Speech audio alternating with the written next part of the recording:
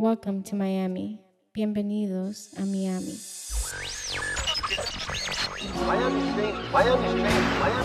You're now listening to MIA Radio. Who put this thing together? DJ Kaz, DJ Zaya. That's who. Let me holler at my real Miami motherfuckers. Yo, just appreciate the moment or whatever it is, because you have to enjoy the good time. There's people out there that are doing some whack gigs for just to make a living, and you're gonna be here complaining about what, man? Like, what's so sad? Like, dude, look what we're in. And this is MIA Radio. Yes. DJ Zaya, DJ Kaz. Kaz. We're here for episode 17. 17. And we have some special guests here, bro. You made it, finally. 17. We did it, bro. 17. It took 17 episodes. You might have heard them from our intro.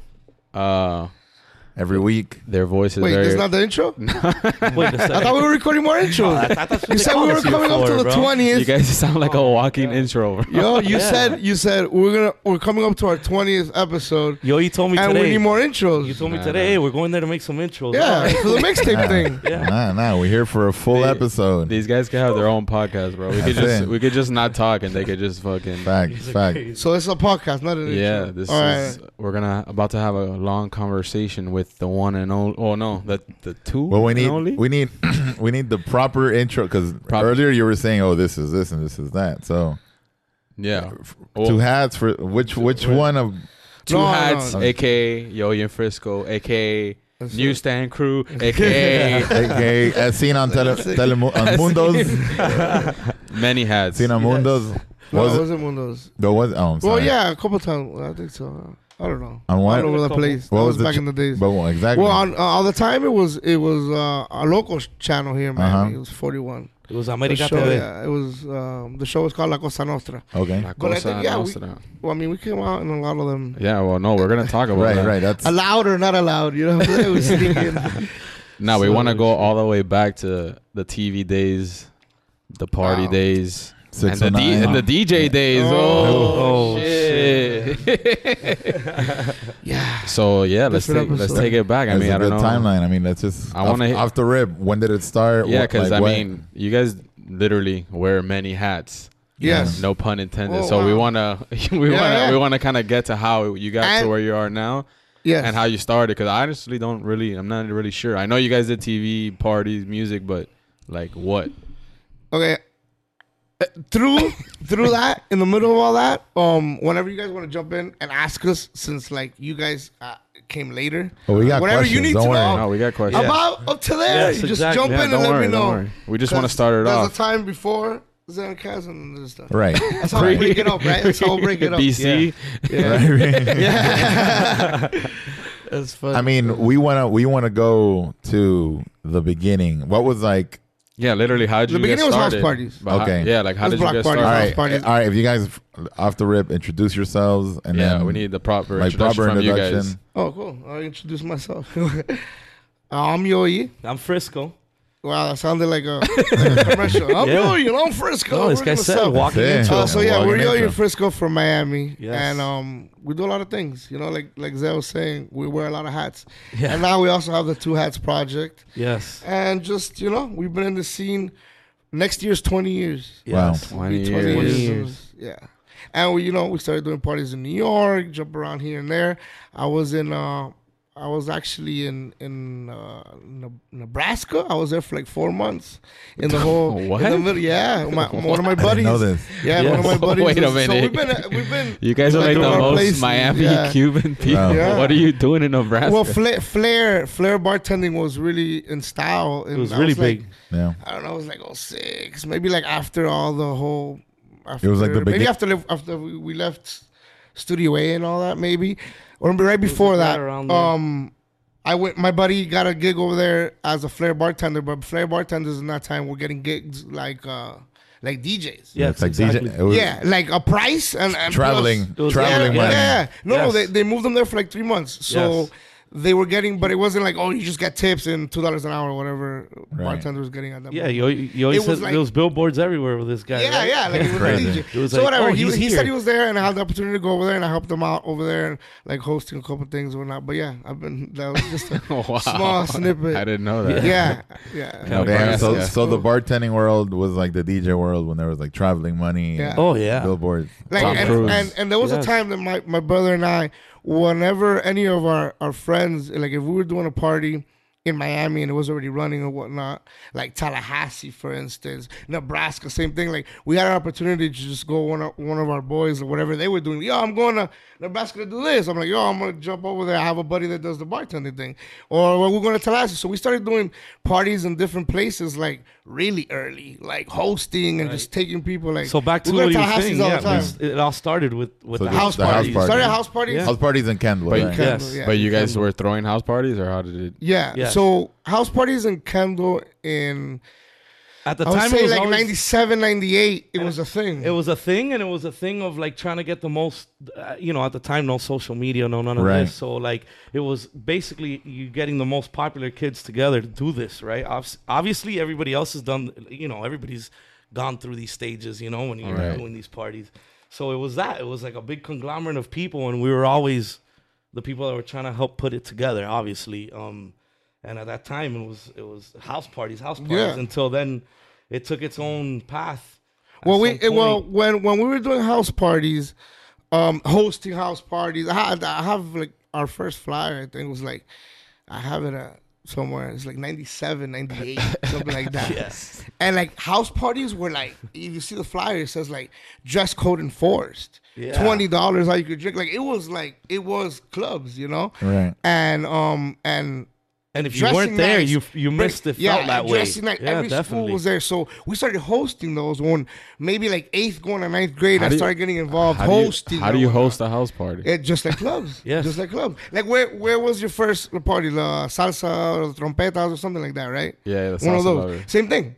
It was at a house though. Yes. At a mansion. Well, I remember when I started doing house parties, they would sell pre-sales. Like you would be selling tickets to a house party. And Kendall, there was so many security, properties, and the whole nine. There was a famous one, Fat Farm. You guys ever heard of Fat Farm? That was a really famous one. Really famous house party. I'm talking about maybe one of the first. Oh, and they would do them weekly. Weekly. Sometimes when remember the beach was all ages at one point. Once some promoters got together and they started doing that, then maybe like the Fat Farms and all these house parties would take a little longer.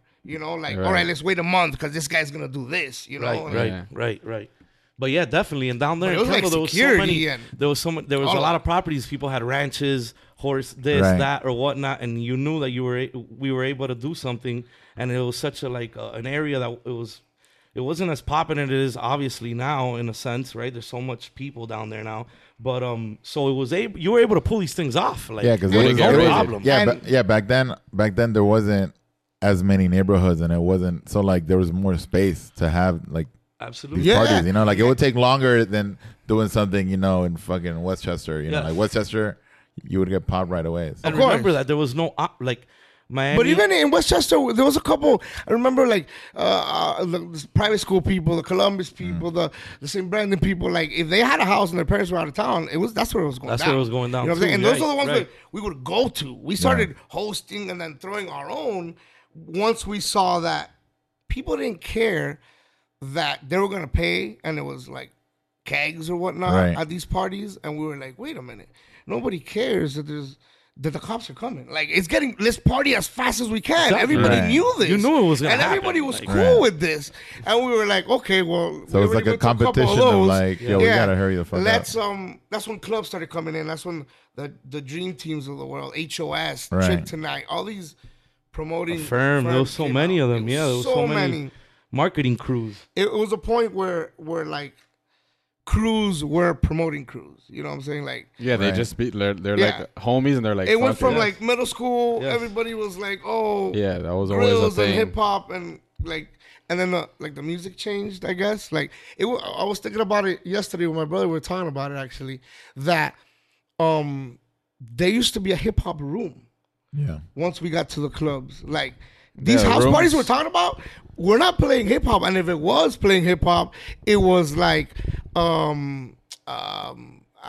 put in your mouth. You know what I'm saying? It was more Miami kind of. The first, a lot of the parties Foxy were Brown album. The rooms were always like segregated. Yes, it's like absolutely. this is a Latin room. Yes, you go in here if you want to dance yes, Latin, yes, hip hop, and house. Like yes, you yes. never mix them. Our main generation, they wouldn't even play Latin. It wasn't getting. It was like three parties. No, like no. 3 parties in one party. And even and I think it's a lot of the music that was coming out, because if you think about it, like once everything got taken to Amnesia and all these all ages stuff that we were around, you know what I'm saying? There was the Dream Team, and there was the Firm, and there was Trip Tonight, there was HOS, and there was a lot of other little groups, and we were affiliated with them. And we were cool with them, but we were still doing house parties in Kendall, and we were like, yeah, we'll get down, you know, but like, we want to recruit you, but we were like, man, everybody has a list of 500 people get to the door, you can't get in. I'm gonna go party, and I'm gonna go check it out, and I'm gonna bring my 30 people that I'm cool with, and we'll figure this out later in life. But that's when it started. It's probably like 97, 98. Right. And the main room, I'll never forget, was Retro. It was the always, main yes. Amnesia, which is Story. We're Story, that right? And the hip hop room was the little room on the side, and the hip hop Which I don't even know. Does that room exist at the moment? Nah, I mean they stripped it. They stripped it all out. A whole different place. Yeah. Since like R&B hadn't really come out, it wasn't like 2000s yet. The hip hop again, it was like grimy hip hop, so it's like, oh, some people listen to it. It was really retro, and then like trance. It was trance that came out. After. Early 2000s. Alice DJs. And all those so you guys were just at house parties and going continuously. You're like, why don't we just do this? No, we had always done again back to the house party. So these people would reach out to us, hey man, you want to join this? You want to join that? Everybody, because there was also these promoting kids. It's like a pyramid system. Yeah, pretty much. Yeah, absolutely. So they just saw that you guys were like popular. Oh, these people got Sunset, and then they got connections to Southwest and South Miami, and like, because we were doing our own house parties. By then, we're like, all right, we're hosting with the South Miami guys. This week we're doing this, and then in front of our block. By the time I got to junior year, that all that we took a step back from going to these parties, and we were like, oh yeah, well, we only have 2 years of high school, and left. And everybody in our high school likes to party. So let's stop taking these people everywhere. Let's just do our own. On our block. I already had the connections to like lock down our block, and we started doing house parties on our block, not charging anybody. And BYOB, because like we started figuring out. So you would see people walking down the block with like their coolers and their chairs, and then, like it was just for Sunset people. So you guys before you knew it, it was like bratty people showing up. These promoter guys were showing up, trying to give out flyers and like get people like, hey man, come to this, like trying to pull, because again, there was no social media. So this is how people would go like recruit, you know, like, oh my God, I saw this guy at the mall with 15 people, you know, like, oh, let's get Zay, I saw him with 15 people. Like, it was that kind of like recruitment pyramid system, you know. You couldn't reach. You had to actually go and try to reach out to these crazy that you guys were in high school and were like, well, we only have 2 years of partying. Like, you guys were already thinking. Thinking in a way. Yeah, absolutely. Because we were like... Damn, bro. Rookie mistake. Come on. So, but we were saying, because we were in high school, we were doing TV. How were you doing TV? We were doing TV production. Our high school was like really known for TV production. Right. So like South Miami is it's a magnet. It's a magnet for theater. TV and music too. For theater though. They write scripts and film. That's South Miami. So they at the time Sunset was like a TV, like TV production, meaning like news every day. We made the news every day, whatever. Yeah, we had like a location truck, like things like channels would have. Yeah, we would do all of that. So that's where it all, like, we were doing TV. So like we were able to plug a lot through our like teachers were up on it. Like at the end of the morning edits, I'll come up with a flyer, just put it in front of the camera. Right, you got 40 seconds. You got everybody's morning attention. edits in Once the morning. Once they see that flyer on the floor, I didn't know that. That's amazing, bro. Guerrilla marketing at it, man. Back in the days, yes, dude. Man, it was crazy. Imagine on a Friday, kids are like, "Yo, I'm done with the week. I'm fucking just want to chill," and they see like a party. Yeah. And then and you tell them, "Oh, watch the news this morning," and then they know that the edit's gonna come out and there's gonna be something on there that you're gonna be like, "Oh!" And we put everybody just flash something. There's something going on, you know. Yeah. We'll go around lunch and just get people to dance and stuff. Put that like end of the news. Like by the time by the time I was a senior, I had like 5 classes of TV production in 1 year. Like by the time you're a senior, you're done with your classes, right? I don't know, you guys. Yeah. 5 classes, though? That sounds... Yeah, because you get like 7. You get 7. You only have to take like 1 real one or 2 real ones or whatnot. I don't even know. I might be too young for what kind of system. Yeah, I went to school with Nika. Like, we didn't have that. You only got to take 1 real class. Yeah, by senior year. Yeah, if you had like all your credits math, or whatnot. Yeah, there your was credits. something. You're done with your math. You're done with your English. You're done. Like, all right, you're here and you take, whatever electives you wanted. So imagine it was like TV production every day. And it's so crazy that the house parties, and we call them Gettys, like Getty Ayoy and Frisco's, it became where we were promoting in front of the TV our like real house parties we were making money on, or a club if we got affiliated, or we did some kind of collabo with HOS or whatnot. Like, we're gonna take a list this time, Yeah. We would promote that, but then our house parties in front of our house, our Gettys, got so big that we started non-promoting. Like, all right, my brother and I, one of my boys Flips, one of our other boys Peps, like we got a lot of boys that like, all right, we're gonna do a party at the house. All right, listen, it's 3rd period. You cannot tell nobody by like 5th period. Yeah, at least. Yeah, like and it got even worse. Like, it got worse because people were like, yo, there's a Getty tonight. Don't tell anybody. Wink, wink. Like, yo, by like 6th period after lunch, it was like the whole school knew already. Yeah, and I was it was like, crazy. It got. Well, wait, that was your parents' house? Yeah. And they didn't mind? No. Nah, they always supported everything that we did. So they were like, oh, that's like, I'd rather you drink here than anywhere else. Right. You know, And imagine they were dropping us off at Hot Wheels, at Thunder Wheels. Yeah. Like when we were like 13 years old, or 14 years old. They don't know what we're doing there, so they're like, oh, I went to go see the Puppies and Big Boy. You remember? You know Big Boy, right? Big Boy, and the Puppies. Well, we were like 13 years old, 14 years old. And it was a sleepover party at Thunder Wheels where you can be there all night. What the? Yes, so you would go there and like they had even sound like it would fly. Man. Yeah, right sleepover, dude. 2019. Yes, man. As a kid and obviously That's parents wild. would go in there and find that like they had a lot of people working these events and stuff, Right. but it was a spot to be. It was like, and That's then, wild. I It think was clubs before clubs. It was clubs before and before clubs, yeah. drinking and everything. And I feel like it helped that whole generation to later keep partying, which helped us to keep doing what we're doing. So you know then what I mean? you guys- Like such an early age doing this. Yeah. You're gonna There's do, a lot of you know? things. There's a lot of things that happen here in Miami that like, kind of like that generation grew together. You know, like you're saying, like from Hot Absolutely. Wheels. Because I went to Hot Wheels when Yeah. every time I come for the summer, I go to Hot Wheels or whatever, and different family members would take me. But it was like I would go to all these places, like going to the Grove. I mean, going to I went to a few house parties in Kendall, and it's like, yo, like the wildest shit. But it crazy. was always that mentality where like you were saying earlier, like all the schools would always mess with each other. Like like, yo, all right, that's gonna be a Kendall party, that's gonna be a Westchester party, but like everyone's cool to come. Like, I mean, there would always be something will go down, but it was like, and we were trying to create I felt like Miami was trying to create the culture of like what you would see in these movies, at least growing up when we were younger, you know? Oh man, So, it like, got all the way to like Dazed and Confused style. Like it got those all ages parties, clubs that I was talking about. They got so over like hyped that people went back. Well, that's what I was going to now. That we went back. We did the clubs and we went back by again junior senior year to keep doing house parties because people started doing bonfires. Yeah. Like, I don't know if you guys went to bonfires if it kept going where you guys were in high school, but it's like yo, let's do a Dazed and Confused thing and hang around with a guitar, like cars, pick up pallets, non-club. pick up some pallets and let's go. Yeah, like I feel, and I think it still happens in Miami where it's like club, bar. Yo, I'm off that. And like, oh, let's do this, and then like in 2 years they'll be right back. I mean, that's something we always talk about here in the podcast. Is like the change of formats or whatever. Oh yeah. So from South Beach to Wynwood, and now. No, and it's funny, Kaz, because that you say that because we always talk about it. Like, I feel like us growing up, all of us, like growing up at the time, Miami only had one real destination to go party at, which was the beach. So like if you would go to the beach at that time, everybody was a local.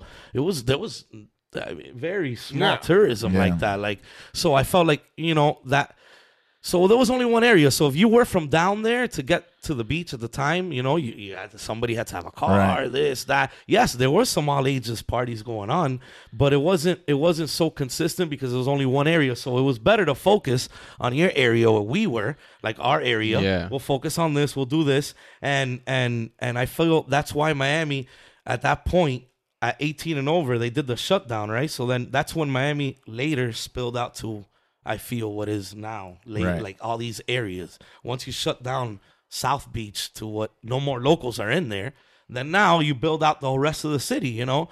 The Grove, for example, the Grove was huge success. And it was insane. Huge, you know. So all these destination areas were built by local people. Right. South Beach was built by Miami. Right. Yeah. I mean, pre-us, pre-even my generation, there was, but I feel, you hear older people talk about this as well. You know? You see these movies like Cocaine Cowboys and all these movies, or like the Chris Pacello story with what's her name? Oh, you gotta believe that name. Yeah. Start with that one. But you see all those movies and like you think like, okay, well, there's a part that's like missing, you know, like right before 2000s, like the 90s was like a missing kind of, like Miami. I guess there was so much crime in the 80s that people stopped clubbing in Miami Beach. But when we got there, like 97, 98, 99. It felt like it was brand new again. Yeah, like there was nobody there. It was like all us's. And by us's, I mean like all kids. Like Hialeah kids. Oh, those are Hialeah ravers. Oh, these are these. These are those. Like, where are these adults? Like, what do you mean? Was their party over the 80s? Like, so much that violence, Miami drugs. Beach had approved, South Beach had approved these after hours joints, like the Mix, Kit Kat. Like, it was after hours. Like, this was literally a place you go that only opened at 5 a.m. and it went through to like 2 in the afternoon, and they would sell like juices and weird shit. But you would have the coolest DJs DJing for these people. So it was like. It was like a will call, real small to go hang out, kind of, you know, right? What would you say? Like a cool DJ, but like really intense house. Very intense, yes. Very, very intense. Yes. Like I crazy. I remember the speaker, like, oh my chest. Yeah, because in the late 90s, early 2000s, South Beach wasn't really as glamorous. I mean, it wasn't glamorous. Like South of Fifth was like super hood too. Oh yeah. So when all these places started popping off, like Fifth and up, right? Like all those little lounges and shit. Mm-hmm. It wasn't like as fancy as, you know, as a place like Rockwell or somewhere else that you see on the beach now. Correct. It was just all these little lounges, and as soon as the kids found out about it, like they changed the whole. I feel like that a lot of it was locally owned, which gave us these opportunities, in the long run. Yeah, like a lot of these places. They needed these locals to invest into it. Now it's like these powerhouse, of course. capital firms or whatnot that own all these things. It's so corporate. Like, it's a lot different. So back then they needed these guys to rent these spaces and try to open something on the beach. Like there was nothing here at the time, you know. But let's go back to how we got there. Wait, so you guys, what happens after house high parties? School? Just to clear that up, what you said about my parents being cool. My parents were cool with it. I just started thinking about that. My parents were cool with it because, like I was saying, it was BYOB. From learning everything of the other parties, I'm like, yo, this eventually could be a problem, you know? And eventually it was. Years later, once we had left the house party scene, it became a problem, you know? And so we would do BYOB, and there was a block party in front of my house because it's like, I wasn't providing nothing. We weren't like, yo, it was a free party. And it became so much of a free party that sometimes these Gettys were just to meet up to go to a club. Right. Once we started figuring that out, like, yo, we could pregame with 100 people. Mm-hmm. And like, how much is that guy paying? So EFX, we went to school with EFX, right, in Sunset. And he was like, when we all went into this all-age world, and my brother and I were like, all right, we're going to take a step back and do house parties again. He kept doing it. So he's like, once by like end of senior year, he tells me, hey, I'm going to do La Covacha on a Thursday for college people. And like, you want to bring like your Getty and your house party or whatever? And I was like, well, I guess. I talked to my brother and I'm like, maybe we should give this a shot because after we graduate, which is like next week, at least me, might have to go jump to the next step. Right. And you're going to stay in high school as a senior. we'll figure out we're going to do house parties. Just everything we're doing was for us to have fun. Right. We didn't care about who was DJing. We always cared for the people to have fun. And we always want to have fun with people, right? Like that's once that happened, the end result. We did La Covacha. Bro, imagine we showed up. We brought over like 200 people. Like, and it was like simple math. Like 10 people bring 20 people. Like I got 10 boys. I got 20 people. Like simple. Right, absolutely. And from there, that's when 609 happened. Mm-hmm. And then that's when 609 found out that we had that, because 609 was doing Thursdays and Saturdays. I don't even know they would open on Fridays. They would open on Friday, but I think it was a lot of like the Spanish, like the radio station thing, and they had a whole. So what? They hit you guys up. They heard you guys were making noise. Yeah, like how it is. You know how that works. And, you know and these all ages things were still happening, but we were like, these 609 guys were actually in charge of these little companies. These all ages, like Conflict was saying in the podcast with you guys the other day, how these things were ran by like older people. Yeah. So like when we were helping out and these all ages in the beach, these guys were like, I don't know, 25, 20 something, you know, we were like 16, 15, who knows? Right. They were also already starting to get involved in real clubs. Themselves, meaning like 21 and over. Yeah, this is just like a side hustle. So when they came and they were like, "Oh, we want to get you guys involved," we're like, "Wait, but we don't want the little kid stuff. Like, we want to go." They're like, "Oh no, but everybody in high school does that first." It was like basketball players, right? You gotta do that. I'm like, nah, we're not gonna do that. Like the pyramid. We do what you guys are doing. Let's get us in there. I want to be the youngest of what you're doing. And once we got in, then it was 609. So then two of the guys. It was Chino, rest in peace. Right. Yeah, man. And then Brian and Saul. Huge impact on our city. They were the two companies that had 609. And they were like, look, we want to bring in Yo Frisco from Canada, this and this and that. And they brought us in. We were there maybe for like 2-3 weeks. And we were bringing so many people because 609 was the hottest club for older people. Right. Yeah. Now it was a place where 21. It was, our people weren't. Now they're 21. And now, wait, it's 18 and over.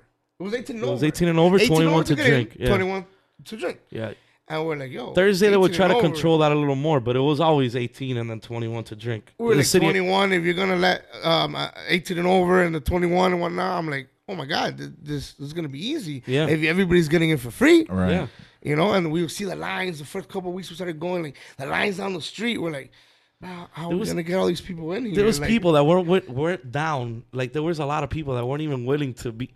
Like, think about this. Like, you had to come up. You had to confirm how many heads were going to come to you, right? You had to get named first and last.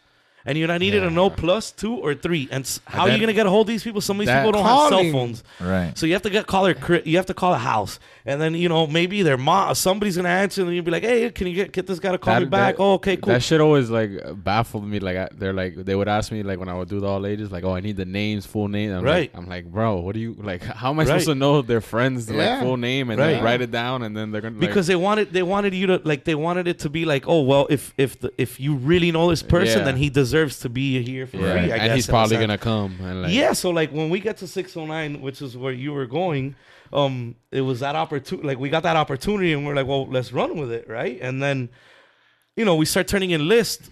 300 people. Yeah, and the managers are looking at us, and even the guys that like vouch for us to be there, they were like, come on, man. Like you're really not gonna bring 300 people. Like, why are you writing like?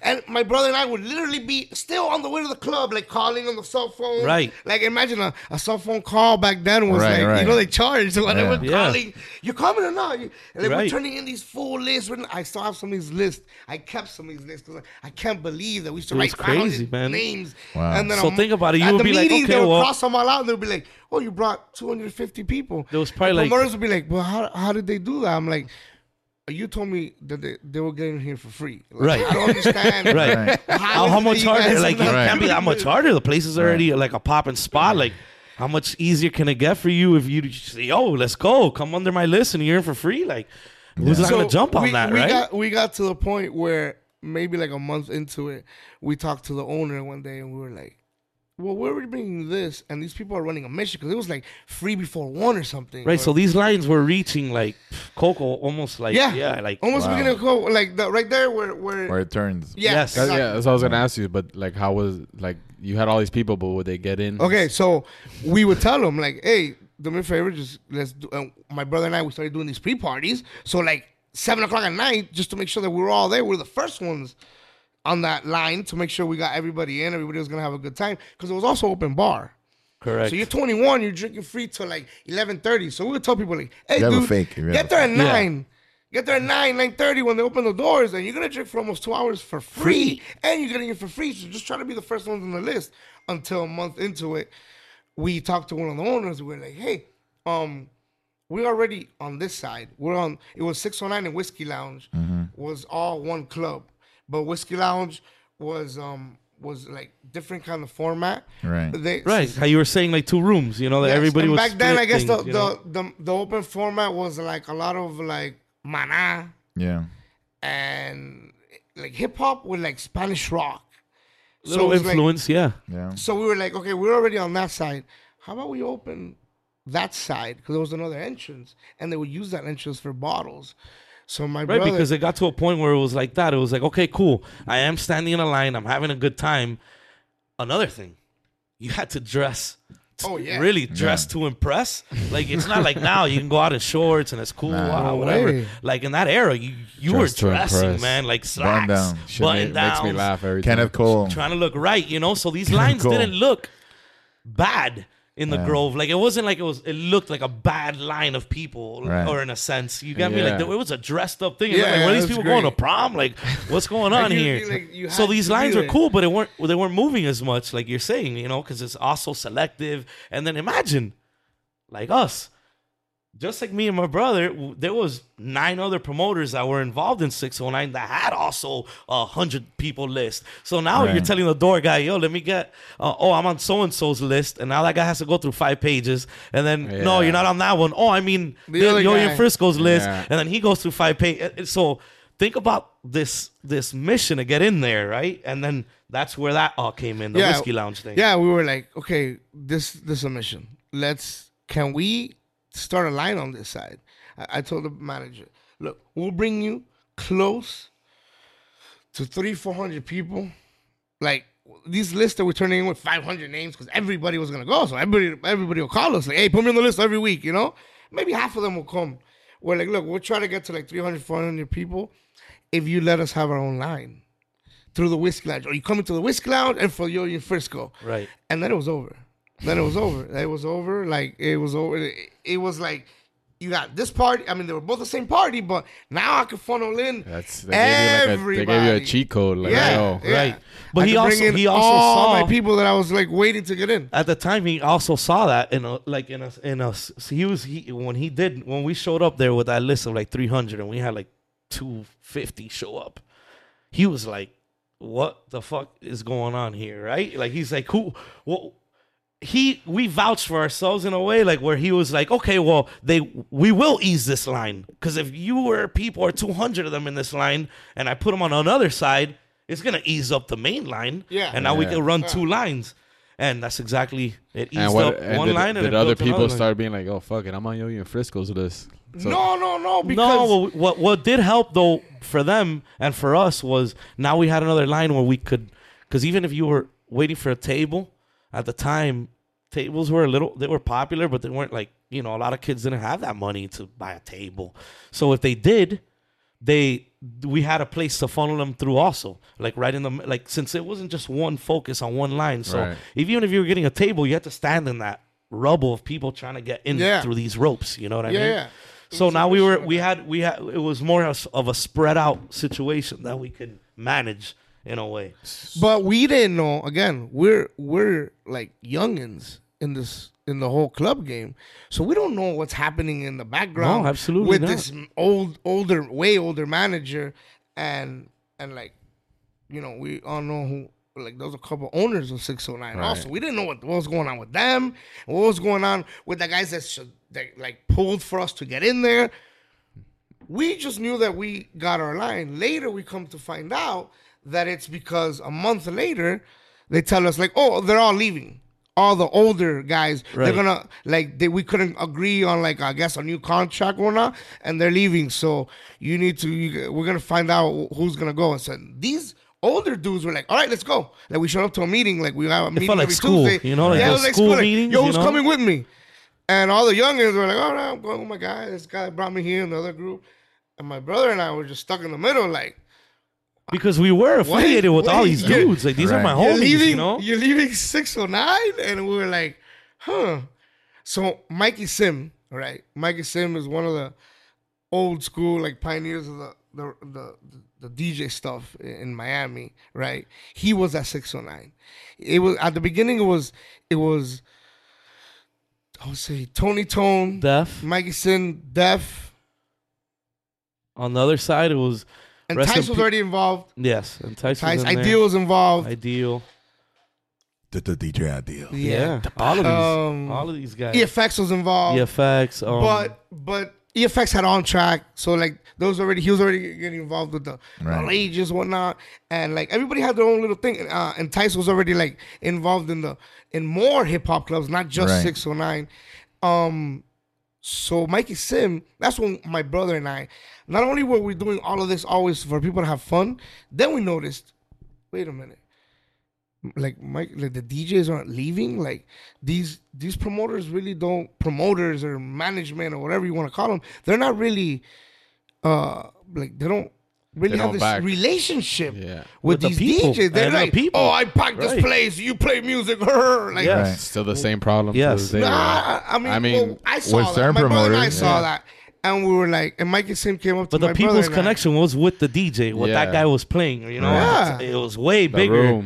Right. But we didn't know that the people that are running it didn't have these relations, like really weren't that down. You just assumed it because that's how you guys are. Of course. Like, yo, we're gonna have fun. We're all together. We were already like jumping on the mic and whatnot. Yeah. And M-Dot was on the mic in those days too.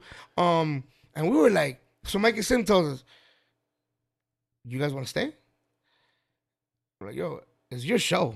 And I'm like, yo, we've been waiting for this. Like, this is really gonna. And I'm like, and you're staying? Like, and you want us to stay? We're like, yo. He's like, yo, if you got my back, I got your back. And and from that on, it was just together all the time, you know. And we stayed, and 609 kept being 609, right? Whatever they did, and they tried, obviously. And what year was this? 609 ended like 2002, maybe 2001, 2002, 2002, something like that. But from there, the ball it went like from then on. Like think about like 609 was. They were thinking about closing it anyway because space was opening. The old space was open, right? So like things were moving out of the Grove. Also, they got riff of the thing that they might do in 5 years. They were gonna pull the liquor license. Yeah, it should have happened. Yeah, it happened recently. We really didn't know what was going on in the behind the scenes. First of all, they gave us our own list. We didn't know that these promoters might leave, you know. And behind that, we didn't know. Oh, these people are gonna sell this place. Like we were just like, oh man, we're down. Let's do this, we're cool. We're in. We're game. Yeah. And they were so happy. They're like, we kept it going blind, pretty much. Like every day, until like one day, like, yo, next week we're closing it. You know what I'm saying? It lasted for like maybe 6 months, maybe another. No, yeah, lasted something like that. Maybe a year, maybe a year later. But once that closed, you guys already had your. Of course, No, we already had made plans to go to South Beach. We were already like, yo, South Beach was the move, right? Because we were already we were hosting during 609. We were at 609 so long that we started taking gigs at other places, just hosting, not bringing the 200 people. That's when South Beach hosting came in. Like, yo, just bring like 20 people and have a bottle, just make it look cool. We were at which is funny enough, we were hosting for the guys that had left. You got some of these guys that had left 609. They wanted to do South Beach. They wanted to go and do South Beach. Fine, cool. And then they also they still wanted to fuck with us. So we were like, all right, cool. We'll do some hosting jobs with you. Like we'll do some hosting gigs for sure. Like we'll bring heads through. All right, cool. You available? Things like that. And what was the where Tom Rock? Where we were at Tom Rock? Fat Black Pussycat. No, that was No, it wasn't Fat Black Pussycat. No, that was Liquid. They tried to bring They tried to do a second Liquid. right? Where Shadow Lounge was. You guys remember Shadow Lounge? What's Shadow Lounge? What's Shadow Lounge? What's actually across don't from know Madonna's? the last four names place? you said. No, I'm not called for, it's next to a hotel. Oh, next yeah. to the parking. Oh, no, yeah, because they moved Shadow. On Lincoln. Yeah. On Lincoln to the left. Never heard of any of these places. Oh, I know. It's really hip hop now. Still open? Dream? Yes. Cameo? Dream. Dream is the one. Dream. Well, it's not even Dream. Dream anymore, but yeah. Okay, Dream. Right. Dream was Shadow Lounge, which was a very popular house music, like when house music was big time. And then they tried to do the second Liquid, like when Tom LaRock started doing main hip hop there. So we were already hosting there, even though we were still in 609, because we were trying to get ready to see what was going to be the next move. And that's when Havana and Honey opened, and Mikey Sim was like, yo, we're going to do this. So we kept going. My brother and I kept going with Mikey Sim and M. Dot. And then Vertigo came around, so, and then we started, it was us. So for how many years were you guys together? Like doing those gigs, those parties, those from clubs? From 609 to South Beach, what? Man, from 609 to South Beach, maybe like 4 years, 3 years. Like 98, 99, and like we started dabbling in 04. South Beach. Yeah, I would say about 4 years. What? Did we stay in South Beach? No, that we went from 609 to the beach. Yeah, like I would say it took. Yeah, but I mean, after the first year and a half, we started dabbling. Like some of these DJs, of course, not all the DJs that they had on this roster could stay once they. Obviously, some of these promoters took some of these DJs. There was not. I never saw. Maybe I would say. I think at the end it was just Mikey Sim DJing, EFX opening maybe, and M Dot on the mic. Like everybody was gone. Like at the time, Miami moved Miami, so like if you got riffed that it was the beach was gonna be it. Like we also couldn't fall behind in a way. Yeah, of course. Like the beach started becoming popular. Remember, Miami didn't have that many people. Like we had people, but it wasn't like that many. There was no social media, so it was like you didn't know it was gonna be good or not. You were just like, oh, I got a flyer in the car. Oh, I know those guys. Oh, okay. So we couldn't fall behind either. So that's why we started dabbling with the beat stuff. Just but the beat stuff at the time was all local guys. It wasn't like we were stepping into something corporate. No, at all. It was actually even more laid back than the Grove. Like, yo, we got this. Let's do this. I want you to have the whole thing. It's funny because a lot of people ask us like, what, like when the Mansion days, like, where'd you guys go? And it's funny because as soon as corporate South Beach started coming in, we already had gigs popping off in downtown that we fizzled out ourselves without knowing that it was gonna go corporate. And then we overhear like years later, like, oh, they're getting $3 a person or this and that. And we're like, what? No, like we were in charge of the whole thing at every place we were at. Like we didn't understand that whatever the corporate thing was happening, Right. But that was way later. But So how did you guys end up in the TV then? Back to high school. Back to high school, we knew it, and then also we had and our producer of the show's son, our boy Wandy, he would go to our parties, and he was like involved in our parties, and he took his dad to one of our parties at State to our birthday. Our birthday at State. You guys set? Damn. Hey, ask, please ask questions so people can know too. What was State? I mean, you said it's where Set used to be? Set used to be. On Lincoln, all right. Yes. So I used to, in these days, I was living in Texas, and I would come to Miami, and like my cousin would take me out, or like I would have other friends here. I was going to house parties. Okay. Yeah. So you're still. No, but I mean, that's cool. It was still house parties. Yeah. I mean, but Zay is younger than y'all's age. Yeah, exactly. So like, I was seeing that. When I would, I mean, like my cousin, I had cousins in Kendall, and so I had friends that lived in Kendall, so we would bounce around there. And then I had my cousin lived in Sunny Isle, so like or he knew people. Like we'd always go. I went to like a lot of random places, and obviously I went to the Grove a lot, like super early 2000s, like And people don't understand, like what Wynwood is now is nothing compared to like what the Grove was. Oh yeah, no, never. I mean, then, like the Grove, like the streets were just wild, like insane. It was just. Like, I don't know. It was something it's else. Like a college, because it was like UM kids too.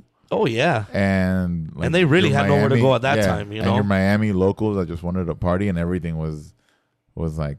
That's where you go. Yeah. Again, no social media. So, I want to be seen just on go to a that Thursday. area. I saw so and so there. Yeah, and then it would be like, oh, there's a bar over here, and then you cross and.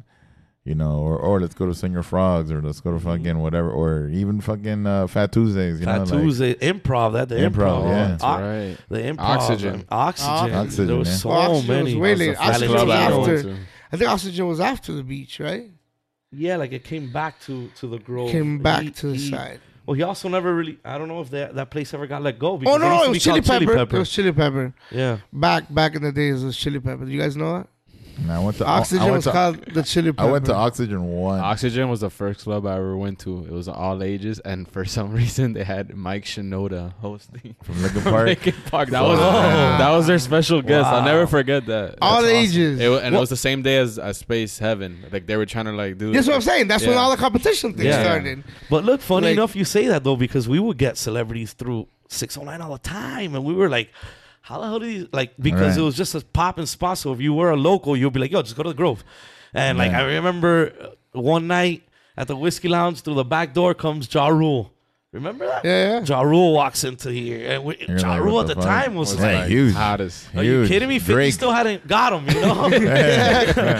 So, and he was huge. We couldn't believe that this guy walked in. Like that, there was so many, man. It was crazy. Well, yeah. Well, I mean, that's how Oxygen later on, like Mondays and Wednesdays. Oh, 50 Cent Monday. Yeah, Mondays, and I think Wednesdays too. It was like football players, you know, like college ones and professional ones. I went on a Monday. I went on a Monday one time, and it was like insane. It was just a bunch of athletes. Right. And this is like the beginning. This was the beginning of like the Miami hip hop takeover. Like, Right. You know, mid 2000s. Like, so it was like. Well, that's like, funny enough. That was Vertigo and Mikey Sim got involved. I think they started that with these guys, with the Oxygen guys, the 50 Cent. The thing. 50 Cent, yeah. We never got involved. I don't know why.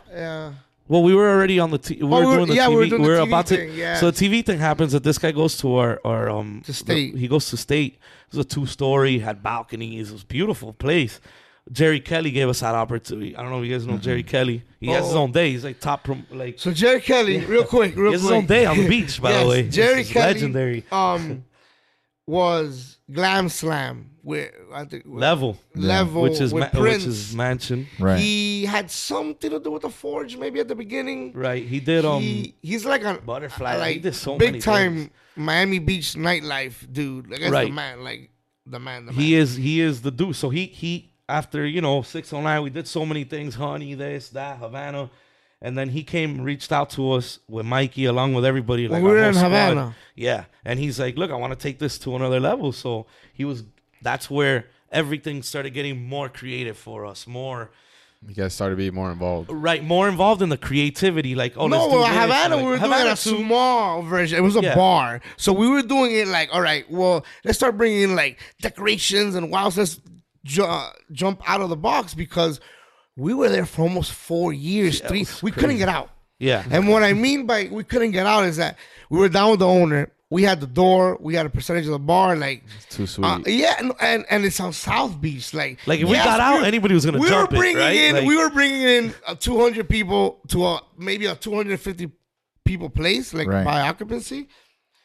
Plus all the beach people. Like, you never fit in this place. Like, it was slam, water wall, whatever they wanted to charge, we could charge, because if you just want to charge the tourists and let friends in for free, whatever the case may be, we couldn't leave, because we knew the owner was our boy. But he's like, yo, I'm not going to close it. Like, you guys leave. Next guy comes in, takes the door, takes the bar. Like, damn, we built this. Right. It was like 20 people the first time we ever even walked in here. And now we're water wall selling bottles. Like, damn. And by then, that's the only time actually we've maybe a second time we've crossed paths with Purple. That's when Purple started coming into the hosting scene. Yes. It was there. Once we started leaving Havana, we're like, okay, we want to go on some other stuff. All the youngins were coming up, and they were coming like right behind us. Like, okay, this Havana Reserve, honey, Havana Reserve, which Reserve was, the owners of Reserve were actually the Mansion guys. Okay. I forgot the guy's name. What are those? Not French? Maybe they were French. Oh, not Roman Jones. No. Eric. No, they weren't. Yeah, no. Not owners of Mansion. Gerard. Gerard. Remember they were involved in the entertainment part. The Milan brothers. No. I think he was part of the marketing. Okay. One of the French dudes. They were the owner of Reserved. Whatever. those 3 clubs were like on South Beach, all DJs. Like it was like it was Mikey Simmons Vertigo with us there, and then we would sometimes jump in or put in Conflict in there. Conflict was in Reserved a lot, so Reserved was next door. People would come in and out all the time. Right, it was like a hop around. It was 4 places back to back to back to back. And what was I already forgot. TV. Oh, it's a TV. You guys started. Yeah, we were like, okay, so let's try to leave this place. So we finally found one Christmas where we were like, okay, we could close from this day to this day, like 15 days because we got Christmas and New Year's. And we already had with Vertigo and Mikey that we were going to sign a deal with State. We're like, we'll do that. We'll close. Next week, we're open over there on Fridays. Boom, boom, like boom. It never happened. Whoever stays with this, stays with this. Thank you for everything. We love the owner anyway. Like we got a sweet deal on what we were going to do, and we were able to do something. And the TV came. More damage, right? The TV came because he had heard of what we were doing there. He went to State one night. Saw our birthday was like packed one night. He hadn't seen it. He had heard about it. My boy would always talk to his dad about it, but he's like, if those people go to your parties, I'm like, yeah, well, it's a collective thing. Like, this is years of let's have fun. Right. Plus, everybody we've gotten together with, all the DJs. But then it was like, M-Dot was like permanent on the mic. Overlapped like, networks. Huh? Yeah. You just overlapped all Yeah, these groups. yeah. And we were like, M-Dot was putting on shows at the time with us there. He said, I want to be able to bring these people to the show, like the viewers. Like I want these viewers. Yeah, like we already know what age groups we got. We don't have this age group, and I think that you guys being in this club, seeing an interview, the connections you have with these artists or whatnot. Because imagine these artists will come to South Beach clubs. You know how it is. Yeah. We were talking about earlier with the wrestlers. Like, dudes just come in and you're like, oh, now he's your boy, and you're like, hey, can I get an interview for this TV show? Right. So it's like we became boys with a lot of these artists through partying and having a good time. Yeah. So he's like, if you could bring that to the TV, we're like, yeah, no problem. So we got on TV, and that's what we started doing. We started bringing the English market to the Spanish market. Like when we first interviewed P. Diddy, I took it and it was like a meeting of all the producers, and I'm like, look, we walk in like, oh yeah, like McGregor walked, You'll never believe who I got. Yeah, look at this. Yeah, you better put all that Spanish stuff away. Look at this. And they all watch us, like 50 people in the room, and like, okay, and they're just looking at us. And randomly, oh man, that didn't work out. Randomly, some chick jumps up, one of the producer ladies, and she jumps up. Yes. Remember that, right? Bro. And she jumps up, and she's like, oh, wait a second. I think I know who that guy is. Isn't that J-Lo's boyfriend? Oh my God. Oh no. I'm like, wow. So we're like, all right, that didn't work. It is, but that's the lion. That's the lion attraction. Absolutely. Like, imagine it was like 04 to any of this at the time. 04 or 05 maybe. Yeah. So then that's when we took that opportunity, and we're like, look, at this point, that's when we went to New York. Like, we went to New York with the TV show. And we were like, we told the producer, look, we're gonna do it, but we're gonna do it. We want to do it right. No, we actually went with Vertigo and Mikey, because we wanted to learn. We wanted to meet all the and get them on a record. Remember, I don't know when you guys started DJing. If they would give you the you have to get the records. Shout out to those record pools, right? Yeah. For real. You would go there, pick up vinyls. That's awesome. So you would go talk to them to get right. Yeah, we were like, oh, they told us we're going to New York, and by then, not only we were throwing the parties, we were quote unquote managers of them, because back then, like, there wasn't like Rockwell, like nothing like that had really. Yeah, there wasn't any management. Yeah. So my and brother if there was, it wasn't. Like, we were managing this guy, but managing back then was like, we take care of the gig, make sure you get paid. We'll get them a lot of clothes, like through the TV stuff. We're gonna get clothes or whatnot. Before Vertigo went and got signed, and then M-Dot got signed way later, because M-Dot at this moment is just a mic guy. He was a MC, like host, like he was part.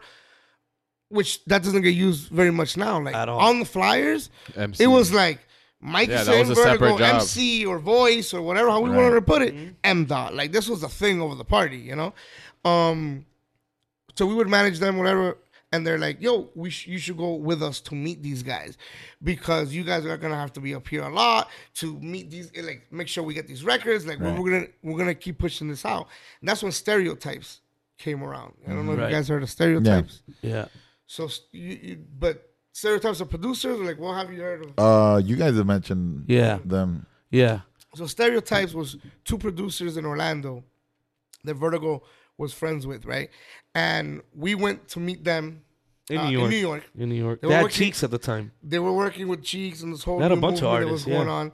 And so Vertigo tells my brother and Mikey and me, he tells us, I think we should be stereotypes, like as a collective, like a crew, not even like an entertainment company, but more like a crew. I guess at that time it was like Big Dog Pit Bulls, or I don't know. The crews, yeah. It was just like a squad of heads. This is gonna be an everything crew. Like you guys are the DJs, right. M-Dot's the MC, and we are also MCs. Yeah, because Big Dog Pitbull, that was Khaled and Epidemic. Yeah, but right. Obviously, we weren't going that level, right? Yeah, they were DJs. We just wanted to start something that it was like, yo, this is where we're coming from, and it was stereotypes, and so we told the producers like, yo, we're gonna use your name, like we're gonna do it with you guys, and now we're gonna rep Stereotypes everywhere. So Stereotypes was a crew. We never threw parties under it or whatnot, but Stereotypes came around because of that, because they started, Vertigo started doing remixes with them, and like my brother and I will give our input here and there, but we weren't doing no remixes.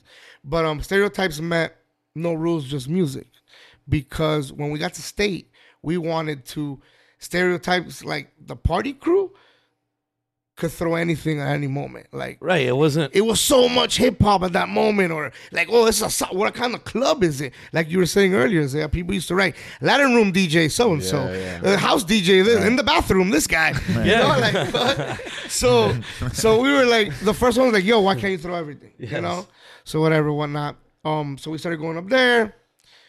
We went up there because we went to go do the thing with Mikey and Vert, and through these meetings, we met so many rappers and whatnot. We met Roy Jones Jr. After we bumped into him coming out of a studio after he was done fighting. He was the next day he was doing like he was doing I Dream. Yeah, there you go. That. So like he was coming out of like one of these stations, and we were there to meet up with one of the Rockefeller guys that we knew that was part of the DJ pool thing that he was meeting up with us there. You must have forgotten. It was crazy. Well, that's funny. Same thing with that. Just to, like 609, we didn't know that Rockefeller, behind what we knew, they were like broken up already. They were already like on their way out. Like nothing. Like we went to. I remember like the third time we went to that office, we were like, "Oh, what's going on? Why is like the Dame Dash door open? Like it looked like somebody's just taking everything. Like like 8 interns left. I'm like, what's going on here? Like, no, everything's good. The tour is going. You hear like 4 weeks later, that's when R. Kelly left the tour. Right. Yeah. You remember? I was like, the unfinished business thing. It's going down. But anyway, we got onto TV because of that. We went to New York. We got a lot of interviews, and then we started really. Our thing was, if we didn't have a what's it called, a press pass, we were still going to these events because we knew a lot of these artists. Right. So even if they weren't letting us in, like Akon, for instance. Akon was mad cool. Every time they used to do the Spring Fest, you guys remember that? He would, like, the first time we met him, he's like, yo, what's up? He was, like, pretty big. By the time we saw him the second time, he was huge. You know, world known. And then he is the one that got us into that event. Like, they wouldn't give our show, our TV show. We were the English-Spanish part of our TV show, but our show was known to, like go into red carpets and mess things up. Yeah, like it was so a lot of people wouldn't give us press passes. We're like, all right, they didn't respect you guys as real. Right? No, they didn't want it. They didn't know what we were gonna do. And at 11, you guys were too rowdy. And it was the first show at the time that was at 11 o'clock trying to battle these. Like, think about it. This is a Spanish network going up against 11 o'clock news. Like, that's what these older people are watching, in Noticiero, a las 11 or whatever. So to battle this, you're going to have to be very crazy. Not only us, but everybody else on this show. So people could disconnect from their news Univision and be watch this other channel, which is like a side gig. Ahead of your time, bro. That's literally all YouTube now. Yeah, absolutely. Yes. So that's crazy. And with that, like, we went to New York, we did all of that, and we got a bunch of interviews, and then that's when we launched the TV thing, and it went really well for us. And we, back to what we were saying. We couldn't get in. Cool. A lot of these artists would get us. Yeah. Like, yo. So how long did you guys do that for? And vice versa. Like another vice versa, because some clubs are still coming at us like, oh, we want you guys. And we're like, look, we're taking a little time right now. We're doing this. So you guys kind of backed up from the party stuff? Yes. And that was like kind of that era where I was not on the beach anymore. And that's when like everything was transitioning. Right. No, wait. Right after State. No. We took a step back after. Yeah, because they opened a new space. And State was closing. There we go. Another closing, right? It's like everything we find out later. Like, oh, we've been there for like a year and a half, maybe 2 years. Same thing. Jerry Kelly brings us into the office and he's like, look, listen, guys, this place eventually gonna close and I'm gonna leave like next week. And we're like, well, if you're gonna leave, then like you brought me in here, like, I'm out. At the same time, Vertigo was working deals with Space to open up space on Friday nights. Like what they were doing Saturdays, let's do it on the hip hop level. And reggaeton had really, it was the reggaeton. They had their own radio station. They had La Calle. They had like 5 of them. This, that, like it was like reggaeton. The first wave of reggaeton, which we all lived also, you know. So Mundos, yeah. Mundos, yeah. Crazy. Some of the Space guys went to see what we were doing at State, and they were like, "Yeah, we like it. We like the show. We put on a show over there at State," and we just fizzled out. Where like when Jerry Kelly left State, we were like, "Okay, well, this deal's ready." We always had like something marinating. Accidentally. You had to, you never know though. That's boom, the industry we work in. Like you always got to be ready. You know, we get Fridays, which is funny because now that I remember. Bulletproof was also part of the stereotype. Bulletproof. When we went to Fridays, we did hip hop. Bulletproof was really. He was great on the mic. He was another one that was. He's still on the radio, right? Yeah, he's still doing all that. 135, right? Yeah, still homie. But so then you guys went to Space. But this is after post TV. In the middle. In between, right in the middle. Like done maybe TV for like a year or whatnot, and Space and the opportunity came. It always comes, man. You want to have fun, you know? Like, let's keep this going. Like, all of us still doing this or whatnot. The Monday had already started. They had done the Mondays. We didn't want to get involved because we were doing the TV. And then we did Space. We were there for maybe 6 months, like crazy stuff. Which is great because we wanted to curate something cool. I don't know if you guys want to talk about it. It was called Main Event. It was called Main Event at the time, and we were able to bring in dope acts for what we were doing, and then at the same time, by bringing those dope acts, they're booking to our event. So what? I'm gonna be able to put them on my TV show also as well. You know, almost every night we had our camera crews in there, and we had mics. My brother had mics ready to go at all times. It doesn't matter who came in there. We were getting the interview. How we are now, and the cameraman's there on the table, and then I'll be like, "Oh, look, this guy's here. Let's go interview him real quick." In the middle of all of this, he's ready. So we're doing 2 jobs at once, you know, and so we're like that. We were able to get a bunch. I mean, Flavor Flav at the time was the biggest thing. Him and the show, and then we had the reggaeton room upstairs. We got the reggaeton room upstairs. Whatever that station, I forgot the name of that station. That came out for like a year. There was so many, man. That was Mega, maybe. I don't know. I don't even know. It was like reggaeton only. They had so many. They built a floor just to be able to have 2 rooms. We were like, oh well, Space is 1 room. How are we gonna do a reggaeton? Like, don't worry, it'll be open soon. In like a month, 2 weeks, it'll be done. Sure enough, it was done. Second floor, like 3 rooms. There's a terrace. Yes, now in the main room. Yes, but imagine like you never went in there when it was a terrace and then a balcony around to look into the first floor. I used to DJ at the terrace, bro. Yeah, there you go. Well, then there was a hole. Yeah, you remember the hole. And then they built a floor on it. So they could do reggaeton or whatnot. Yeah. And it was taking off at the time. Yeah, no, Fridays was booming. And then we just short-lived. That's a story I don't know if you guys want to get into. But yeah, that was a short. That was one of our first, you know. Well, no, we had some incidents along the way. But, like, you know, here and there, like, people trying to... They're always going to try bully. Yeah, of course. Because at the end of the day...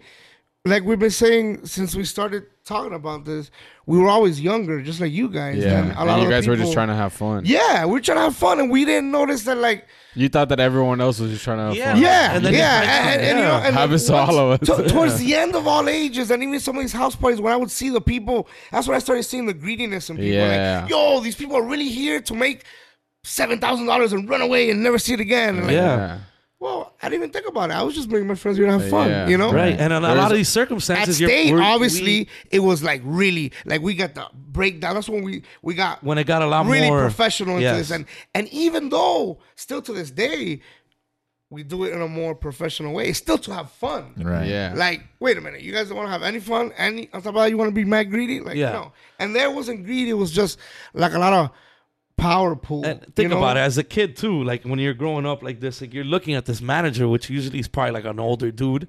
And you're thinking, that's the top of the top because you never see the other guys. You don't know who these people are. So once you do see that and you do meet, and then like everything could be great.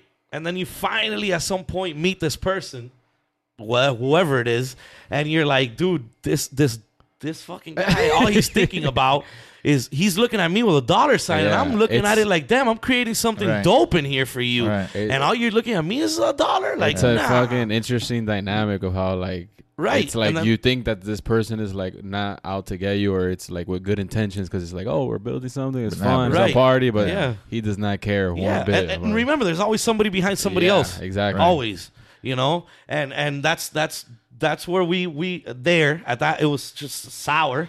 So we're like, look, man, like, but we didn't care. We weren't able to pull out. Like, we didn't care. We had the TV. We had a booking, a huge booking. They promoted it. We promoted it. Huge booking at the time.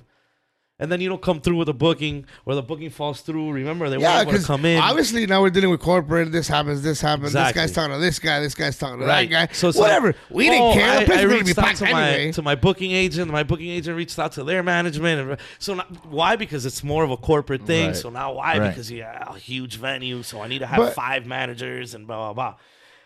And I feel like that's sour. Like it just started coming and coming. And we, again, I didn't care. But like to Vertigo, that was a big deal. To a lot of guys. They didn't keep the word because like again, we were in it to have fun, and Vertigo too. But Vertigo wanted to, like, if we did this, like his connections, he was gonna put all his connections on the line. I'm like, I'll put some, like because I know, like I know from that era that I know that people are like that, right? Again, a lot of people. He had just got in there a couple years ago. We are from the era where I'm leaving this club. How we told you 609. I'm starting over there. I'm talking about, dude. In some of these all ages, people would drop those things, stink bombs.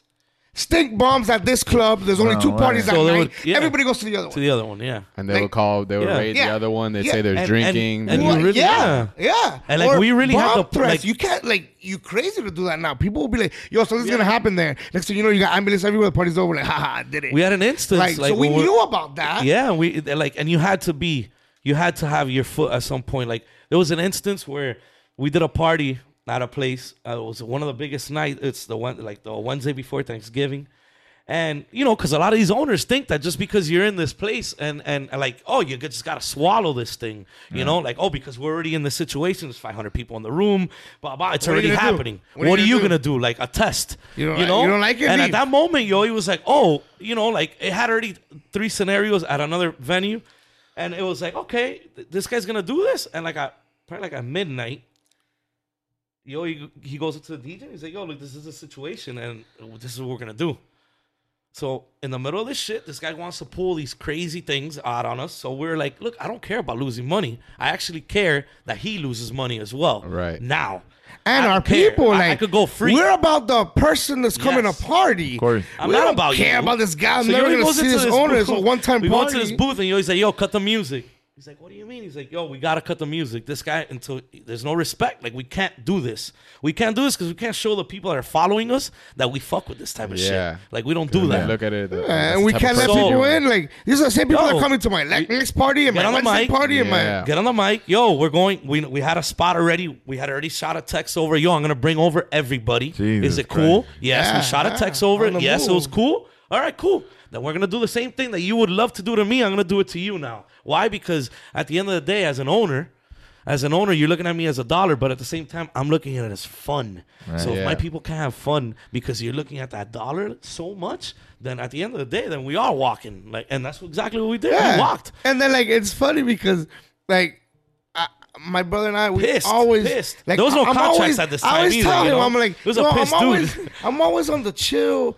humble tip. Like, why? Why do you gotta pull your card people out? have to be like, I'm so power trip. Yeah. Oh, you want to go there for real? Because I could just turn. Then let's just turn off the music and let's roll. I didn't know you want to go there. Right. And it's sitting like that up in a space where whatever so and so. Maybe you want to bleep that. Yeah. I mean, I don't care. Again, I care about the people, man. You know? Yeah. And if the people ain't, they're not right, then... and loyal so much. Loyal to... Also to who, like, brings us into a place. Right? Who rides with us. So, Mikey Simmons DJing. And all of a sudden, one night, a security. I'm at the booth. I think M-Dot was there too. We're on the mic. And my brother's like running around with the camera or whatever. And I'm like, and the security comes up to Mikey. He's like, hey, you got to get off. And he's like, no, I'm playing. It's my turn. Like, this is our party. Like, nobody calls who goes on. And the security never. Yeah, security. Another security comes. Another security. Now they make a big show. At the booth. Mind you. In a pit. Yo. Where the DJ's right in the middle. They tell him to get off. Crazy. As soon as he gets off, by then Vertigo had figured this out. So he comes on. Well, M-Dot got on. By then M-Dot was already DJing. Yeah, he was already M-Dot gets in. Yeah. And whatever, as soon as Mikey steps off the thing, like 5 securities come in and like they take him. Like he's a party goer. And I'm like, yo, what are you doing? What's going on? And I go to Vert and I'm like, yo, Vertigo, what the hell's going on? He's like, no, man, a couple things been happening. Remember, again, my brother and I on the TV thing. Right. So we're just I don't know making sure everything's fine. We're the happy party guys. Vert, you say you were going to handle this from the beginning. You like, I didn't want to come here from the beginning. You know, this is your thing. We do it together, but you deal with that. So he's like, oh, things have been happening. I'm like, well, this is a big thing happening. Right. This is my dude since... They take him out. Like, it's not even some night shit. He's done. Club shit. He can't come back in. He's out. I'm like, he's out, I'm out.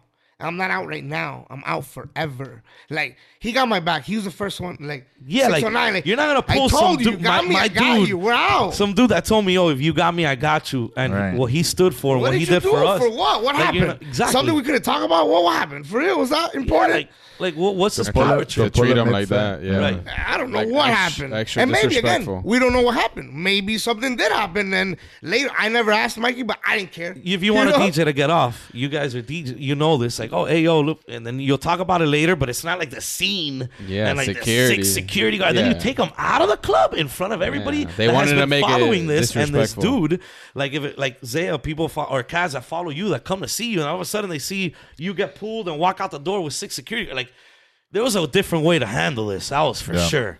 And from then on, it just things just started going. I think and then that's when we left. And then I think that's how you guys been able to last so long. It's like you guys have that mentality that most people in nightlife don't. Where it's like, yo, we're just like, this is about the people. Like, what are we doing here? Yeah. We're here to have fun. Not, what are you fighting about? What's your ego? I'm better than this guy at this. Yeah. There hasn't been a party. Bro?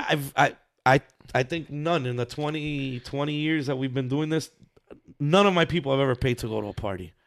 Like, we've been more for the people. Right. Then I understand that this is a business and I got to make money. I'll figure it out, man. It'll happen. You know what I mean? I'll figure it out. It shows in your crowd, like when you guys do parties or when we DJ, it's like, bro, they're so happy to be there. Yeah. Like, genuinely. Yeah. They're like, yo, we're going to hang out with our friends and party. It's going to be awesome. It's not like, yo, like, Joey and Frisco told me, like, I had to come. Like, no. Like, yo, attention. Like, no, man. Attention. Yeah, exactly. But what was really dope to be able to do that and not have any repercussions or whatnot is because we had the TV. So we were like, we're done with it anyway. Yeah. So, and they had their 50 Cent Oxygen and all that going. The only thing that pulled us back was... We went right back, though, to that block. The only thing that pulled us back was one of our good friends, Fancy. Now, one of the best. Back then didn't even know him. Club and met him. And Vertigo. We get word that they want to open a rock and roll club. And Yoyi and I are like, yo, we always want to do different. So we're like, yo, let's jump on this. Like, oh, yo, Fred, you know that guy? And he's like, well, no, they kind of reached out, but I don't know if we should do that. And Yoyi and I are like, look, I'm willing to step now on the TV stuff a little bit, just to pause it a little bit, not do more, but not as much, because I really like this opportunity, because we could change what the city's listening to. Yeah. And to me, that was a bigger thing. At the time, everything was dress code strictly enforced, because now things started getting kind of bad, you know. It was so much hip hop, so much reggaeton wasn't getting played like that. Like, what year? Know? This was Sexy back. Okay, 07, 08. Yeah, like around there. It was a Sexy. And we were 06 and then 06. We got approached with that opportunity, and it was like, yo. I remember Sexy back because I was like prime time. Yeah, it was 06. Like, it wasn't. There was no hip hop. Like, hip hop wasn't a thing. And so we just take up this meeting, man, and we meet. we meet Fancy, and Fancy was an owner at the time of the venue also, and we just felt like how have I not met this dude before? It felt like I have. It was a perfect click, and he understood our craziness because we were already trying to do crazy production stuff because we were already doing it. So we wanted to build more on it, and he was willing to give budget on it and budget our DJs and understand what we were trying to do.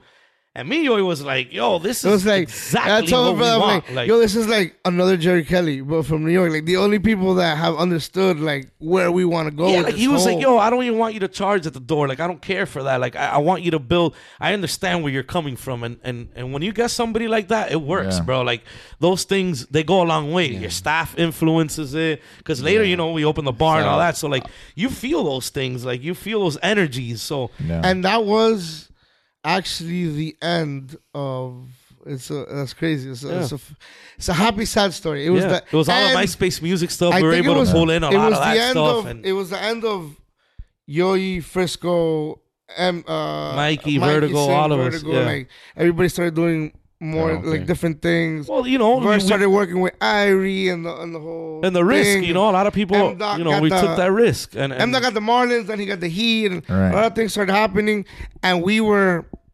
Where did we go from there? We wanted to keep doing but we wanted to do we were down to take that like, yo, we had like rock and roll. Pitt, we did rock Pitt and roll. would come through. Pitt, I love Pitt. That's a homie, and he would come through, and he would just love it because it wasn't the stuff that they were playing everywhere.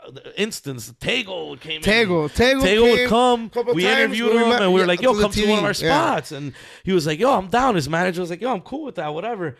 He came through and he slid through, but that's what they like. Come on, he came like twice. Nobody knew who he was. It was reggaeton, like nobody. The best. We were playing like Journey. He's like, I love this, and nobody like really knows who I am. Like, and Pitt too. Pitt would always come through and be like, yo, I love this. What year was that? that? I'm here to chill. Like I was saying, the Sexy Back year, which is like 05. So like that's one about when the open format was right. I feel like that place helped a lot. And this was a rock bar? No, a Studio A. It's a Studio A. Studio A. At the same time that Pawn Shop was. The same Pawn Shop. It was around the same era. They were doing all ages in there. Yes. So what this place was more of a live music venue. It was basically a mini Grand Central. Mm-hmm. Yeah. For its time. Course. It was the first one. It was the first one of its kind that was actually throwing these I guess what what was it? Bands, the sounds. Yeah, I mean, Brazilian girls, Brazilian girls. Indie stuff. Yeah, this is all indie. Girl Talk. Yeah. So our night, when we got our night. Yeah, this is like 07. Yeah. We got our night, and Vertigo was like, hey, you really played. You want to go with what the venue is? I'm like, of course we're going with the venue is. We're going to go like 60% rock of What's in Style too, because like that Vertigo album had just come out. That U2 Vertigo. You know, all that. Like, there was things coming, and the Killers were out, and Modest Mouse was out. Start bringing in some different people in there. We had Mayday. Nice. Like at the beginning, Oh, like wow. nobody like even cared. But we were like, yes, that's what we want. Exactly. Like, just listen we to need it. to have. Everybody's gonna be here listening to you. It doesn't matter. Things, yeah. Don't worry. We had Craze before like dubstep days. Like before, I mean, there's always dubstep. Yeah, but, when it was that South Beach label. I forgot the name of that label. The Mayday and Craze were all signed to back in the days, maybe in 06. With Jim Johnson or something, right? Wasn't Jim on that? I don't know. I'm not sure. It was South I don't Beach remember. guys. I forgot. Why not? Pitbull performed a couple times, but not like. And now Pitbull, like OG. He just somebody came through. we playing the song, or anybody will be playing the song. He'll get on the mic and do it, and people will be like, "Oh, dope, Pitbull's there," but it wasn't like, because it was like, we're here to have fun, right? All right, you know, and it was a different energy at the time. It was, and it was rock. The rock thing really. And that's why we took up that opportunity after in those times. Oh my God! Three backflips down the man. DJ for free. That's why I feel like we took that opportunity more than anything. It was like it was gonna be fun again. Different. Like it was gonna be fun. It was gonna be a new experience. Because now we're going us too. No, and how do we always thought like, how are we gonna introduce like a new kind of sound if we're doing these kind of places? Or in South Beach, we're at Space. We came with the hip hop. It's a rock club. And it was so all of a sudden, let's tell people, yo, it's a rock club. You're gonna listen to rock. Yeah, but it's your DJs and your friends. yeah, but they made us, you know? Like, yeah, exactly. Whatever. Like, let's force this on these people. But that's why you guys were able to keep like your people coming every time. It's not always the same change it up. Shit. Yeah. It's a new wave, and you're like, and it helped us in the long run because I love like Mikey, Vert. These guys what they did for us and what we've done like together, priceless. But we also needed to tap into the generation of the Zayas and all these. So like for us, yeah, we had done this rock stuff, but we also felt like, okay, well, we know where all of these guys are headed. Like I knew that Vert was gonna take a big deal with the Marlins thing, and Madat was gonna get his opportunity. Like we know, like it was timing, you know. So we're gonna continue to do this, but we gotta figure out who these guys are. So like I remember going to Automatic Slims. Yeah. Me and Yoyi, like I would go scope kids out. Like I would do this, and I would see Brian, and I would see you DJ, and I would see there was a bunch of guys that would DJ in that place. And dollar beers, because you needed, tap into these. Like I would creep up on Mo's on Brian, like he barely knew me, and I was just like, oh, there's a little kid with the beard. Yeah, he'll come, hey, what's up, man? What's going on? Because you would hear these kids, and then like a lot of these kids, you would hear. It was a generation of so many kids that were partying that there was other generations coming after us that we're gonna bring it, the Cardis. No, it's a cycle. They brought it. They did their thing, and it's a cycle, exactly. Yeah. So we knew there was people coming, and we just wanted to make sure that we kind of like pioneered a lot of things because we felt that we needed to change. Like if it's gonna be fun in the long run, well, let's change to rock and roll now. Like let's do that. Let's do that. Let's take that risk because at the end of the day, it's about fun and.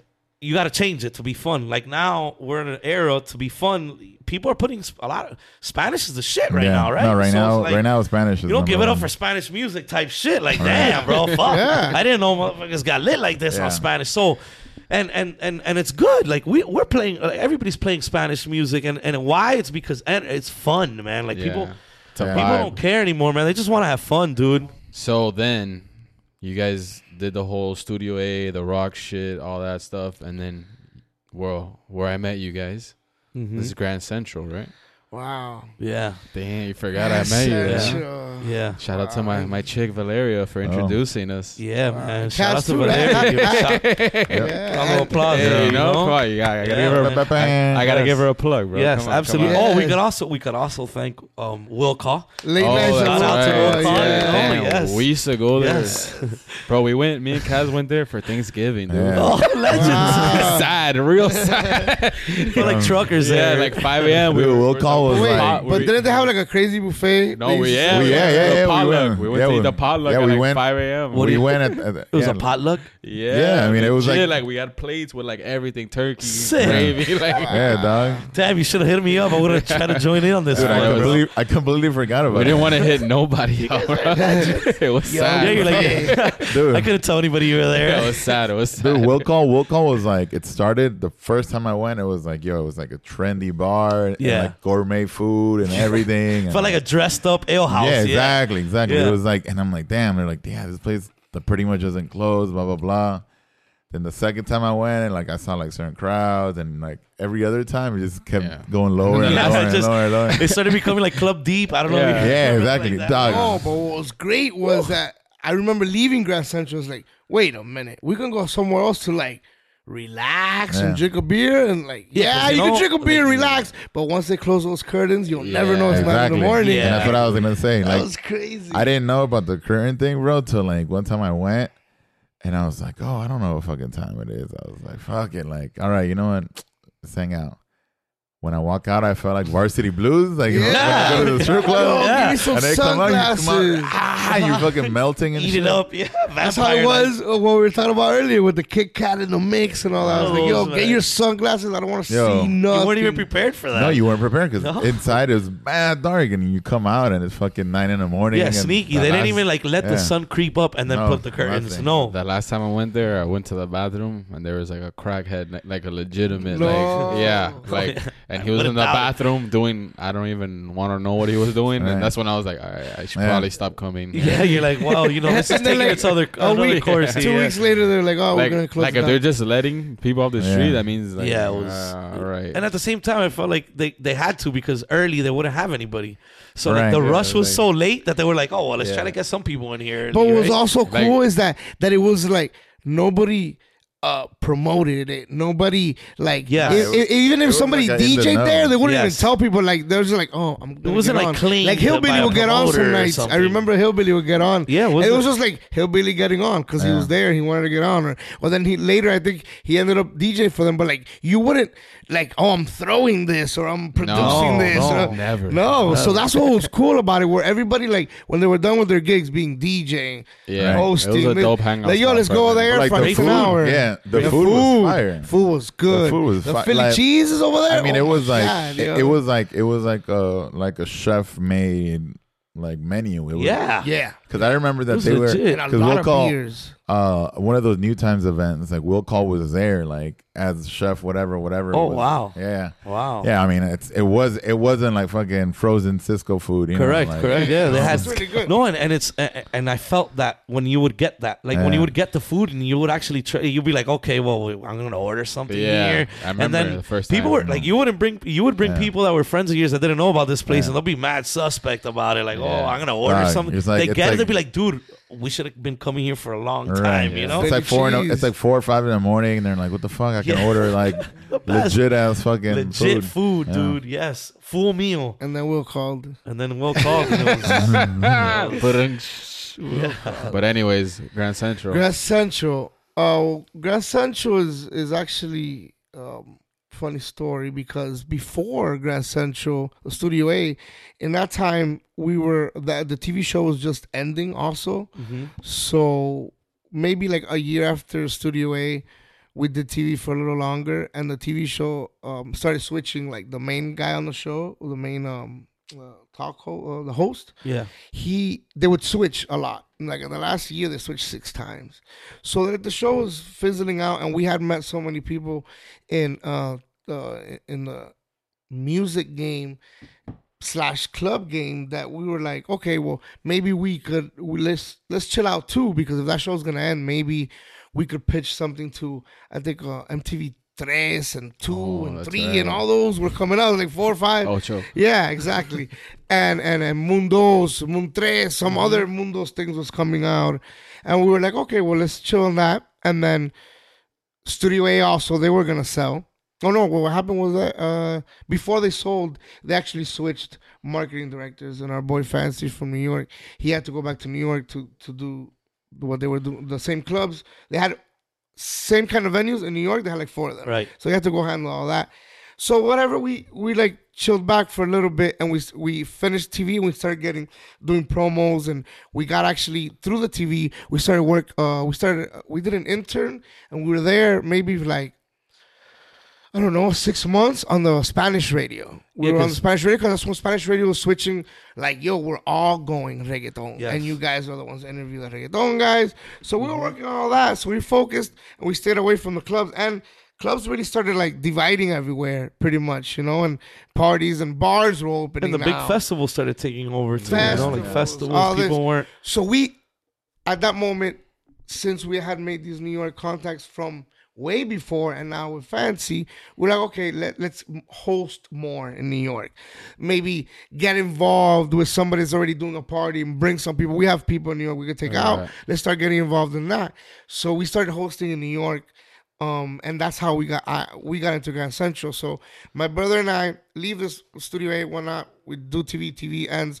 We start getting our media package ready, and I get an opportunity to go to New York and work a project of a girl that was doing music. She wanted to do a TV star, this and whatnot. So I was like, well, I was already going to go and host maybe for like 2-3 weeks. I could be out there for like 3-4 months. So I went out there. In those 3 or 4 months, I started meeting more contacts and hosting more. And I actually met more people in the industry out there that were like, oh, we do a lot of things in Miami. And I was like, well, I do a lot of things in Miami. Like, what do you, like, I've been doing things. I didn't know. Oh, yeah, I do this, I do that. A lot of people, like my brother was saying, events were coming out. And I was like, oh, cool, events. Yeah, I got a sponsored event over here, a sponsored event. So when Grand Central, when I meet this guy in New York, he tells me, oh, I'm going to be in New York soon. I'm going to be in Miami soon. Little did I know that it was going to be Grand Central. Yeah, he mentioned that he had a project that he was going to be down hosting, here. I'm there for a minute by myself, and I start hosting a lot of things with my New York friends. You never thought of staying in New York? No, because I really wanted to do what I'm doing now. That we're blessed to be able to go back and forth. Like, I'd rather go back and forth. Like, I really love Miami. Like, and we were still dabbling with like a lot of corporate stuff. Like, I had while he was doing that, I was working with a buddy of mine that had opened an energy drink out of Buffalo, New York, and he came down to so I was pushing all their promo stuff, and we were trying to take it a little more corporate in a sense. Like Yoyi had branch out to be able to. Yeah. Like, okay, there's this energy drink. Let's go figure that out. Yeah. Let's see if we can. I want to tackle a bunch of projects. Yeah, like, it's not that I can move people. I want to move things too, Because before, actually, it's funny because before I went to New York to take on that project, I was actually doing road managing. The TV show was ending, and Loco Peruana here from Miami, my boys locals, they had just signed to Universal Machete. And they were like, oh, we need a road manager, and you could introduce us. Like, it would be the best thing. And I'm like, well, I'm not doing anything right now. Like, of course, I'm setting up projects.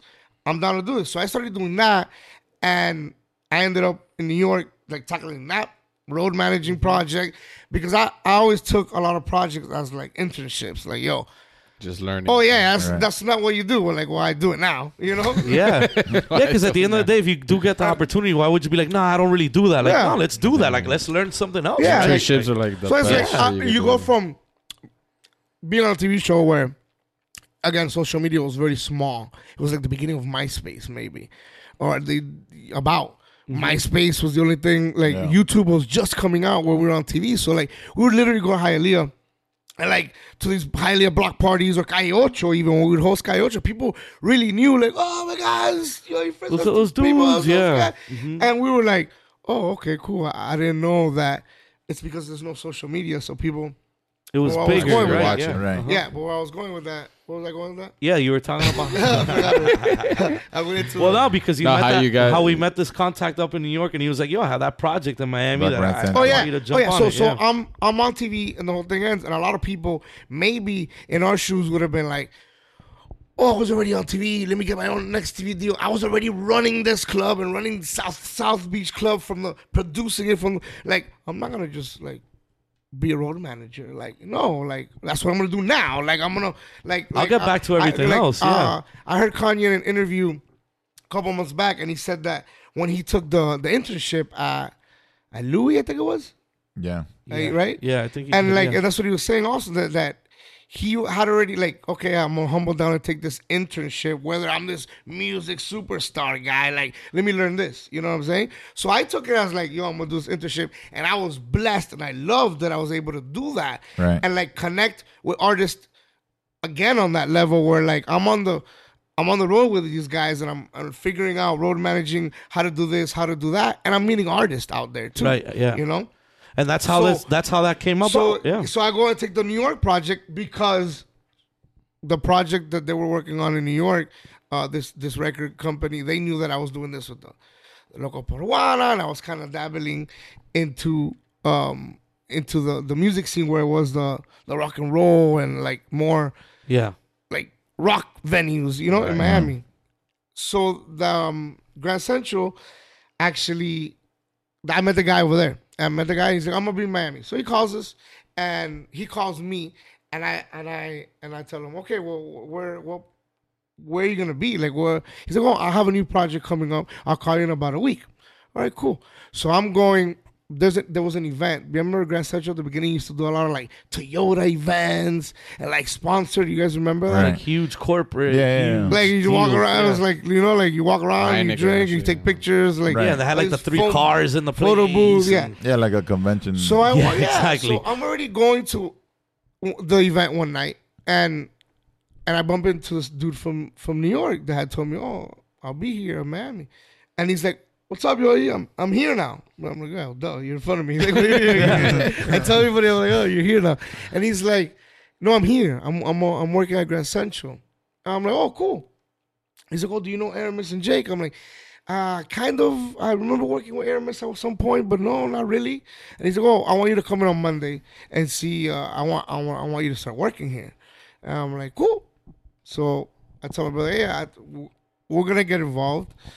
I like what they're doing, and I feel like Miami needed it. Yes, too, it's right? like another Studio A where like if this is what if clubs is what's going on, I want to go on this wave because this wave I feel like it's gonna be like not the new but it's what's different. coming. Yeah, different. Like we're gonna this place do another shock. Another shock. Like, what? It's gonna set like, a new standard, like or a new trend. Yes, yeah, and I was like, and if they're already trying to do these kind of concerts, we could involve like not club goers per se involved with the concert goers. You know what I'm saying? Which right now it's either concerts or clubs. You know what I'm saying? Like it was really hard to like mix that. So I went in by myself because I was like, you know what? Let's not make it a big deal. Let's just cool, humble. I'm down to work here. You know, there was no in-house, like 2 or 3 in-house guys, and that's it. There was no outside promoters. So we started bringing people, whatever. 2 weeks passed, 3 weeks passed, and we do a list one time. Same thing. I'm like, yo, we're going back to the list days. They're like, oh no, it's a big event, so you gotta bring a list. Have the list because you guys have been in-house. And we're already on salary. Obviously, like this is later on where like we're doing this professionally through our company. And I was like, all right, cool. I'm gonna bring a list. And it was like a big DJ there or something. And we had a list of like 400 people, and like almost every of those people came. And they were like, okay, we're gonna figure out this salary thing. Yeah, and because it was like, my brother, it was like a stupid number. It was was like back in the, because you remember like the wave started where, you know, we left the game for a little bit and then you come back to it and then you're like, you hear these deals ahead, $4 ahead, $5 ahead. You know, like, you know, I know the deals that we were taking back then, but then you come back to it and then you hear that this dude that you might have heard of, and you'd be like, oh, he took the deal that gives him $2 per dude, whatever, and $5 per girl, and you're like, what? There's and I'm like, these and I told them, I'm like, yo, me and my brother discussed, and we're like, yo, I'm gonna leave that. That's what they're doing. So they're doing that. I'm gonna leave it like that. Yeah, we'll leave it that way. Fuck it. Obviously, 2 or 3 weeks later, they're doing the math, and they're like, yo, salary, this I'm and that. paying you too much. So that's when I brought in my brother, and it was Yo Frisco and Gaudi Castro was there too. I don't know if maybe he does. But you guys know Gaudi? I think I've heard of him. He does the party. The Wednesday before Thanksgiving. He used to do it on the Keys, and the Keys came.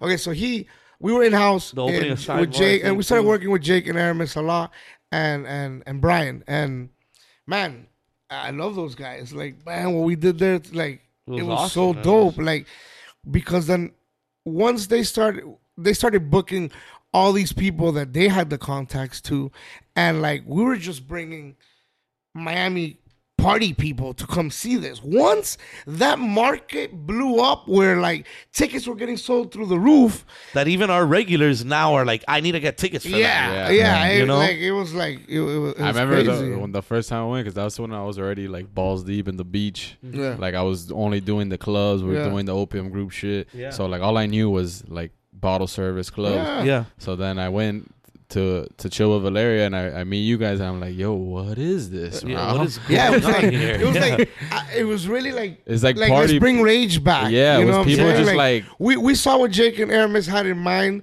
as far as like, yo, we're gonna book these guys, and I'm like, all right, well, we're gonna like really like add to like the atmosphere. Like it's gonna be a rage. Yeah, like, I just remember we're gonna come out with the nitrogen guns. And we're gonna put on masks. Yeah. I was like, this is so great. I'm sweating. Dude, jumping on couches was normal. Yeah. It was crazy to me because I had gone, like I went before I met you guys. I went with my roommate and like all his friends. It was to see, I think, Layback Luke or somebody like that. And I was like, I'm like, oh, all right. I'm like, I've never heard of this spot, but. Is it a club? Is it like a venue? Yeah, what is like, that? Like you don't really know. And then when we got there, I was like, oh, all right, it's just like a concert venue, whatever. Yeah. But then you look at like the couches and like the different areas. It felt like a weird revolution. So it was like a club, a warehouse. Yeah, it was like a warehouse club. It was like literally like a 90s rave. Yeah. Like, it did. It felt set that way. vibe. Like, and it was just clean because it was a brand new thing. It was, and I feel like to think back now, all the guys that they threw through there. Oh, it's insane. It's insane. Where those guys have reached. Like, they were onto something. And that's another thing I was going to say is, like, it was the perfect timing because... Oh, yeah. Definitely. Like, they used to own White Room, too, right? They had back then, they didn't have White Room. They had... they were before that, they had... They're Pop Life. Right, so they've been doing events forever, yeah. But they actually owned... What was the one where Vagabond was? That was there. IO Lounge. Right. And then they had this other place. They had a cool little restaurant. Pioneers. Echo Lounge. Remember Echo Lounge? There was a pizza on the bottom. It was like a pizza place at the bottom, and upstairs they had a little thing. They were doing a lot. Yeah. But what I was gonna say with White Room is that it was like perfect timing because a lot of the artists that grew out of White Room into the Grand Central. Yes. It was just perfect. Like, all right, fucking back then. Even I think Calvin Harris played in like a White Room. Yeah, I wouldn't doubt it. Fucking 400, 500 people venue. He's getting bigger, and now there's a venue for 2,000, 3,000 people. Oh yeah. As the EDM bubble started growing, it was like the perfect venue because it could hold so many people. And it was smart and it was timing because like you said, like how corporate event, like how many corporate events went through there because of this, like, and then with the bookings. They were booking such cool stuff that a lot of people wanted in on it. Right. And now they're approaching you. It's different, you know, like than them trying to go have to, like it was a good. But it was dope because they had all those big artists and dope bookings. But then if you weren't even into that, you go upstairs. Just have a party. Yeah. Like just a DJ that's really dope playing hip hop. Right. Which Yoyi's whole idea with the big room concert thing, which is what I think you were going, which is that he felt, and I was with him on this. Like, what was happening though? There was a moment there that it was just everybody was going there for because these concert goers maybe didn't grow up in our era that knew about these clubs or went to parties and stuff. So we needed to create something where these people stayed. Like there was times that we would be there for a huge concert, and when the guy got off, empty. Saturday night at 2 a.m, and it was like, oh man, so. That's when that whole idea came where it's like, wait, let's keep this going. Like, let's make these DJs stick around and party here, and let's put another DJ on, and let's build an atmosphere where now it feels like a club, and the guy's performing at a club instead of we're going here for a concert. Yeah, right? That was the idea. Yeah, of course. We were blessed enough to even be involved with Grand Central was mad dope. So I was like, I'm dope. I'm happy to be involved in this crazy thing that you guys are doing with all these EDM guys, like really out the box. Because like if I knew these guys knew like those, and I'm talking about like know them personally. I'm talking about like even heard of them. I'm like, cool, but I got you. Me and my brother got your back. We're gonna bring in a bunch of ragers. Yeah, we're gonna rage. Yeah. I don't care who you put up there. Yeah, you know what I'm saying. You figure that part out. Yeah, exactly. So I was like, okay, but I'm down for you to do this. Yeah, now we gotta make sure that we.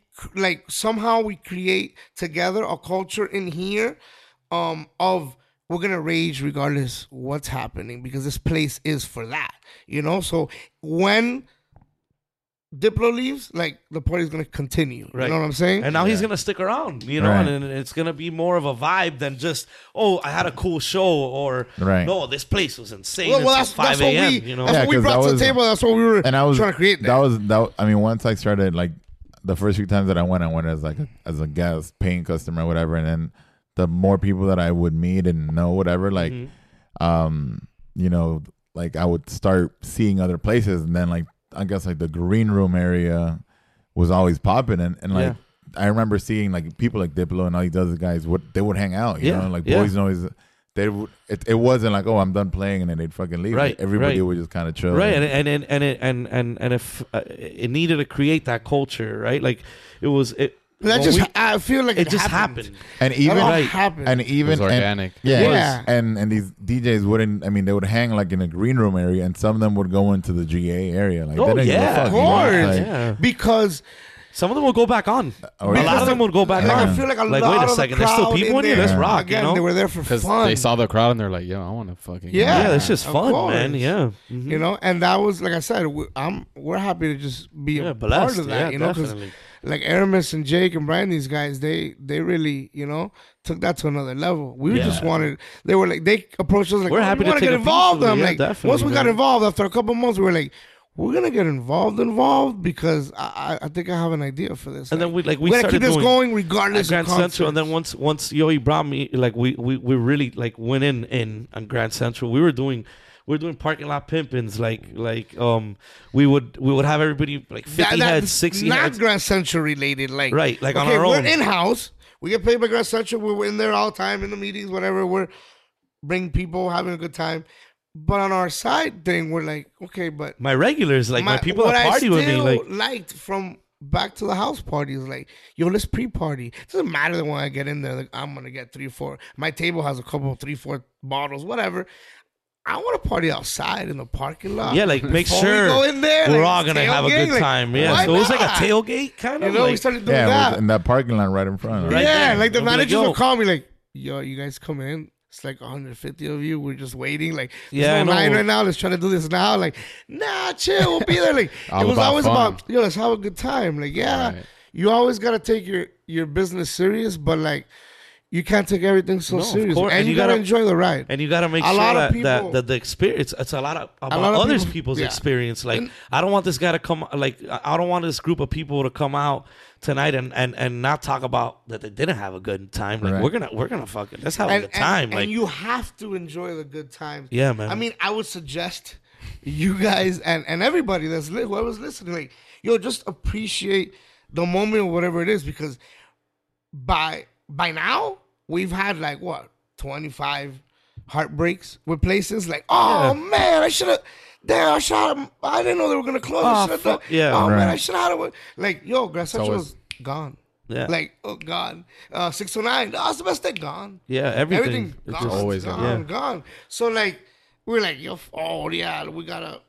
let's take all this so serious and not like. Yeah, because a lot of people are about the now and the dollar and the fucking, yo, how are we going to make this pop off right now? Yeah, and that's cool. It'll pop off, get your business right, make it happen. But I think it's an easier... Dude, if you don't enjoy it, man. It's an easier ride if you have that mentality. Yeah, like I've seen, we've all... Everybody here that's here, we've all seen you could tell when somebody's just not enjoying it, and and you're involved in it. And like, why are you doing this? That was the culture that we were around for a while. Yeah, it's just like, yo, this is like, why are you so corporate? Like, why are you so like this? We're inside of a nightclub. What are we doing? You know how many people would want to have this gig? Like, dude, there's people out there that are doing some whack gigs for just to make a living, and you're gonna be here complaining about what, man? Like, what's so sad? Like, dude, look what we're in. Everybody's here having a great time, bro. Like, I remember there was a point like when we were doing the beach and stuff, it was like I just stopped telling people to like come, because I was like, yo, this is gonna be a mission. I have to like text the door guy. The door guy's gonna fucking then they're gonna not be let here. Everybody in. And then I have to worry about my friends. And then they're here standing around, like there's people on couches just chilling, not dancing, and I'm like, yo. So when I saw what you guys were doing, I was like, whoa. But now look at the beach. But now look at the beach. Yeah, exactly. They're like, oh, please come back. How do we do this? They want it back. No, right now, all these places closed. Yeah, but right now, all these spots on the beach or they're trying to bring the beach back. But it's not. Yes, no, and I think certain places are, but bar wise, and I'm cool with that. I'm down with that. Which is obviously because like we've all gone out of town to an area like where it's touristy, like even I don't know, Times Square. Yeah, Times Square has bars there. Like I understand, like the beach should have its bars for these tourists, but it's not something like if you really think that you're gonna have locals coming from areas down in their suburbs or whatnot every week to the beach, you got to be especially crazy. Now where there's so many places you could go. Things in between, to do, man. If you're leaving, going from Kendall to the beach, you can stop in Brickell, you can stop in Winwood. I think they'll stop in the Gables first. The Gables, that's what I'm saying. Like, Kendall has almost its own. Like, they've already built their own. Yeah, absolutely, for sure. So then we went Grand Central. And we met Zay and Kaz there. And that's it. It was over. And then from then it was like... But then there you guys were kind of like, all right, yo, let's get back into this full force, because you kind of saw the vibe that the city was going. Yeah, well, we never left anything. We just always like just take every once in a while I like to step back and like, because we always try to have something else going. We got this going, got this going, where you can step back and be like, because I feel you got to look at it from the outside at some point. Like, wait, hold on, let me step back. It's more than promoting now. You know what I'm saying? Like we're directing places creatively. We're doing this. We're doing pop-up bars. Like we're designing the place. That's that. But what it is, as I see a lot of promoters that didn't make it to even out of that, is because that's how I feel. Maybe some people feel different, but I feel a lot of people, it was like, oh, we got to pack this place, and then let's get another place, because we need to make money, and people like, yo, if you're texting me every single day, like, have you been in an accident? You know what I'm saying? Like, those texts, you feel me? You know? Shots fired. Come on, dude. No, but it's true, and it's so true. Hey, how's it going today? Yeah. By any chance, do you know anybody that's been in a car accident? Or the back in the day, yo compro carro, $300, you know? Like, so I so like I like my brother and I always like to step back and like look at everything and be like, all right, what's the next project? And not only that, and also look at what the city's doing. Like, know? Okay, well, look, we've been doing this, so we've been so wrapped up in doing something that I haven't been seeing or paying attention to what is happening around. Like, for instance, Zaya coming from the beach, like we knew of, but I had never been able to get to you to go see you. I know Chris Valencia was doing a bunch of stuff on the beach at the time, and like I couldn't get to him. We were wrapped up in so many other things down on this side that we couldn't. So then we needed to take that step back so you could look at it from an outside perspective. Like, okay, let me see what the beach is doing. Let me see what downtown is doing. At the time, this is vice versa. There was already Wood Tavern was already there. It was just already small, and we were already going there to vibe like on a Thursday or maybe on a Tuesday. And I think that like we saw that too. We're like, yo, like this is shifting like drastically. And then there's some DJs that were like, nah, like this, like I'm gonna do the club shit. I'm gonna be the guy. Yeah. But then a lot of those guys kind of fell behind because they didn't recognize like, yo, this club shit might not. Right, and it was shifting, and that's where I think that's when it was for us like, okay, well, this is where we're gonna shift to. Like, but it's it's funny that it was shifting, and Grand Central when it closed, at least in Miami, it was like, all right, well, that's the end of the shift. Here we go. Like they were like they put a stamp on it. We're like, I don't know. I don't think Grand Central, maybe the crowd and maybe the shows would have changed, but as far as like a concert venue like Revolution or the one in New York, Webster Hall, it would have always stayed. You know what I'm saying? Now the whole rage of a party and less of a concert, I don't know if that would have stayed, but it would have stayed. But once they sold all of that and whoever came and bought it and they're doing buildings, whatever, that was like, oh, okay, well, that's over. Yeah. Like we thought that music might be coming to an end, which it just started going to smaller rooms. Right. Yeah. You know what I'm saying? And then once mind blown, people were mind blown once you could get outdoor spaces. Like we would go to Transit before it was Blackbird, and I always loved it. You know what it stood for. I always had cool music and stuff, and like people were mind blown by these outdoor things. They couldn't believe that you could pull off like it was a house party, like outside, and then that took its course, and that's where everybody. And then these things started going outdoors, and then you're introducing like you said, a club. Like the level of Grand Central without those shows, it would have continued with the shows, but it would have been tough to keep people there because there's so many other things, there's so many other options, right? You know, so it would have been like, okay, I saw the show, but like my homies are here, so I'm out now. Like it's done at 2, you know. And then that's where that shift happened, and that's where you guys kind of decided to finally do your own thing. No, we always done our own thing. No, but I mean like your own. Oh spot. Yes. Actually, before that, since, again, we've always liked to take things like projects. Again, the road manager, this and that, the TV. I'm like, okay, well, here's another project that came up to us, and somebody was opening a restaurant lounge. And you guys were part of it. Yeah. And they were like, oh, we want you to, like, redesign the upstairs, like the lounge, make it more, you know. So we were like, okay, well, I'm down to take on that. Like, I want that as part of our, like, we do that too, you know, like, because I've always loved to any place we've ever worked with, we've either changed this or changed or added lighting, like, or I've wanted to, but like we're doing so much other things that we're like, yo, we'll get to that eventually. But this is a perfect place. We could redesign this place, and we're gonna come in as the creative company that opens this place and how we should open. When we got the opportunity, we opened. It was 3-month contract, whatever, and then another place came out, and that was Newsstand. They call us from this place, and they're like, "Hey, you want to do a party?"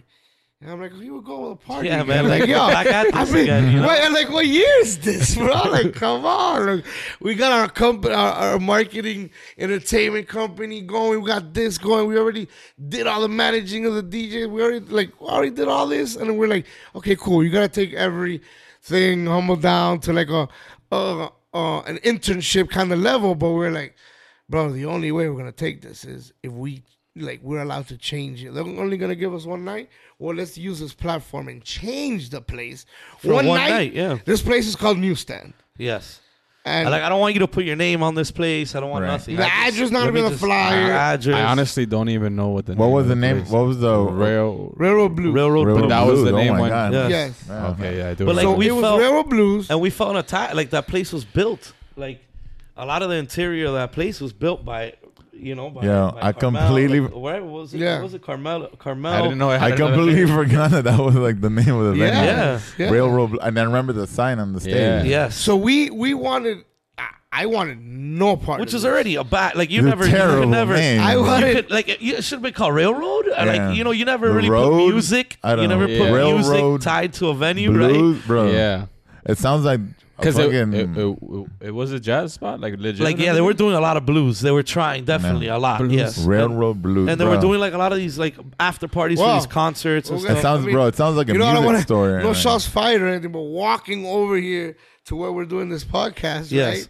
There's a bar, a karaoke bar, with like a famous karaoke song. Like, wow, that's the name you thought. Like, that's cool. You know. Like, okay. Really? Yeah.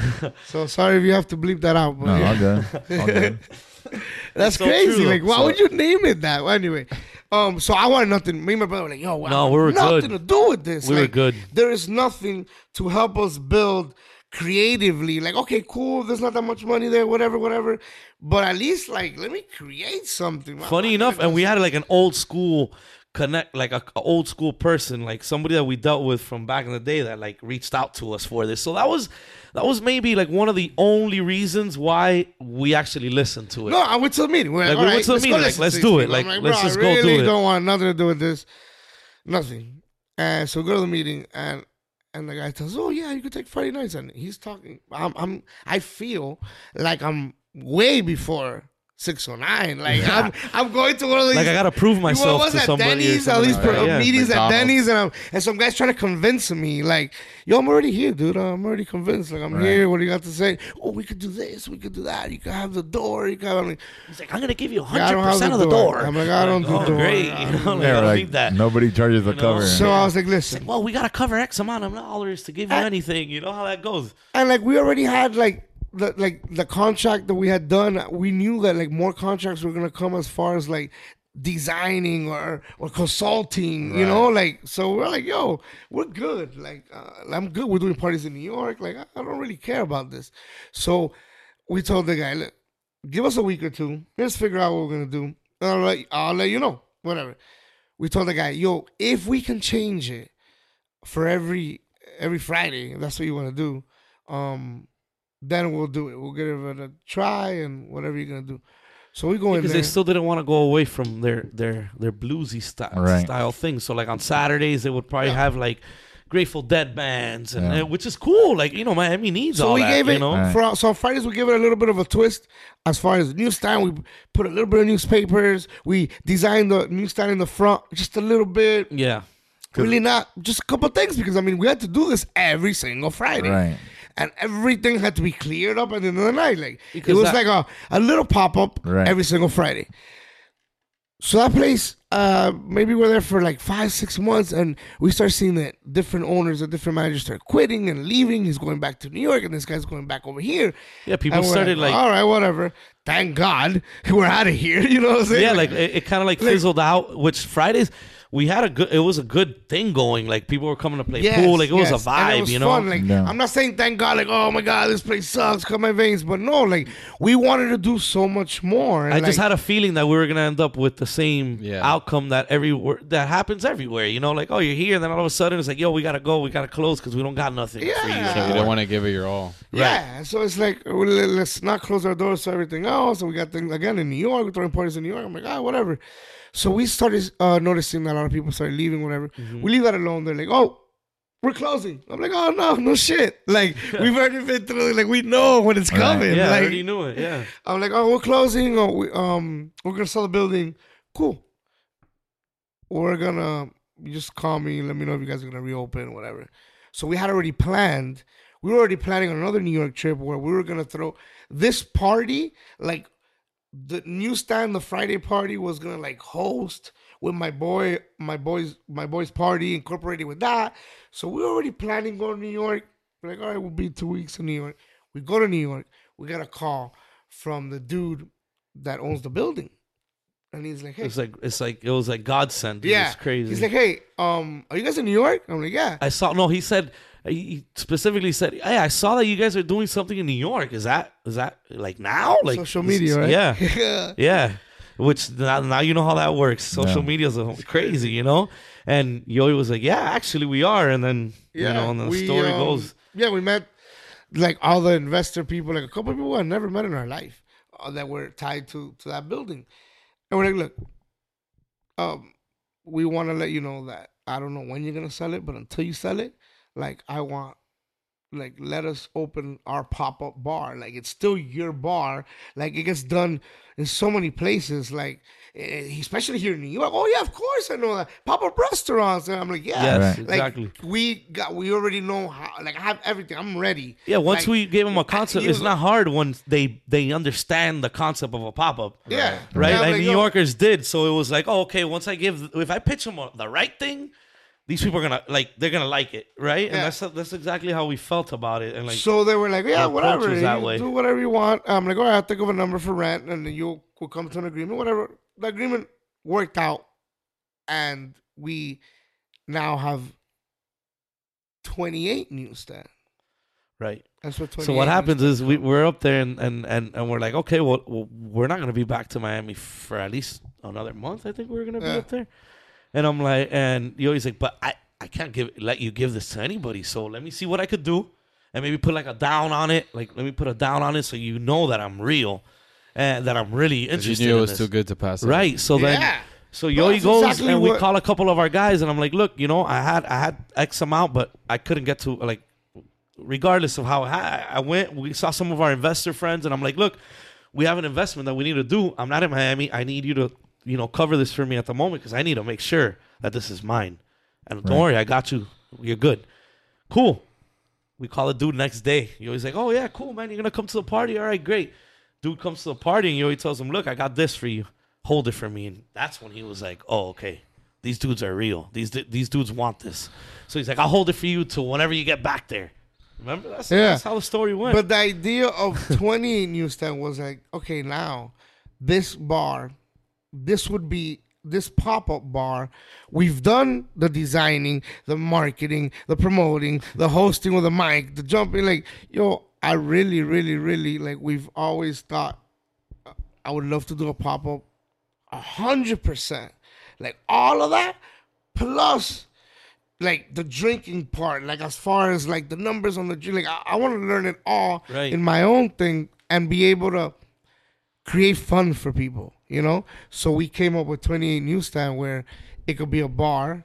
We also felt that we had been at it, we've been at it, like, a lot of owners care, man, and you could tell, but a lot of owners don't. So, like, we always felt like, man, like, if it was ever my opportunity, ever since you were a kid, you probably too, if this was ever mine, man, I would be so much different. So, like, when an opportunity comes that it's like, yo, it's going to be mine, well, let's take this to, let's try to build something. This is what it is. If this is my bar and this is how it should go. Like, we got together, we're like, okay, we were redesigning. So we spend money on redesigning it, making it like newsstand 100%, like phone booth, newspapers, the the front of the newsstand was like redesigned. That's when we brought the smiley on. Yeah. Mm-hmm. Like the smiley. We and I felt, and it was something that it was just a lot of it was me. Like, man, I was there.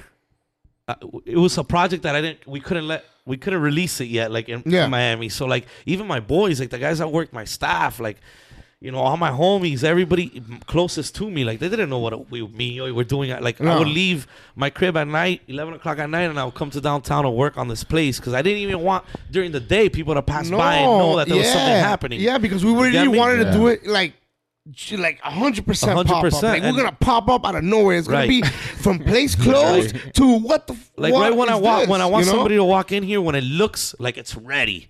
And if it's not, then I can't even have the staff yet look at this. Like, because I don't want a lot of people, you know, you want to hype it like that. Like, boom, it came out of nowhere more than, oh, this is coming. Oh, we're a pop-up. Like, it has to pop up. Like, boom, there. So we worked it, and we worked it, like 2 months every night? Yeah, that shit was my brother and I. Painting, fucking everything, bro. My girl. Redesign. And a couple of friends got involved towards the end.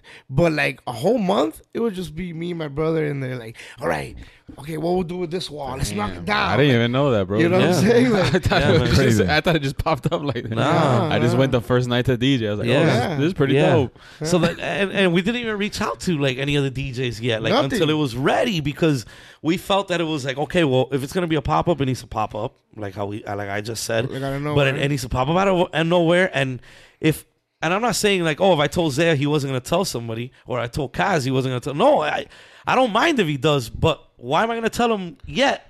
I don't want it to like the ball to go yet. Like we needed it to be right. Like we wanted to open it and curate it like with our New York heads in mind, and because it was our Basel. So we had like a lot of things that we needed to settle. So that's why we did take on the project, and we were working on it for so long because we felt like it needed to be spot on. Like we pop in, we pop out, but spot on. Like everybody needs to know what the fuck we did here. You know, it wasn't just designing the place, thinking of the drink specials or the drink prices, the ranges, buying liquor, who's gonna DJ, buying liquor reps,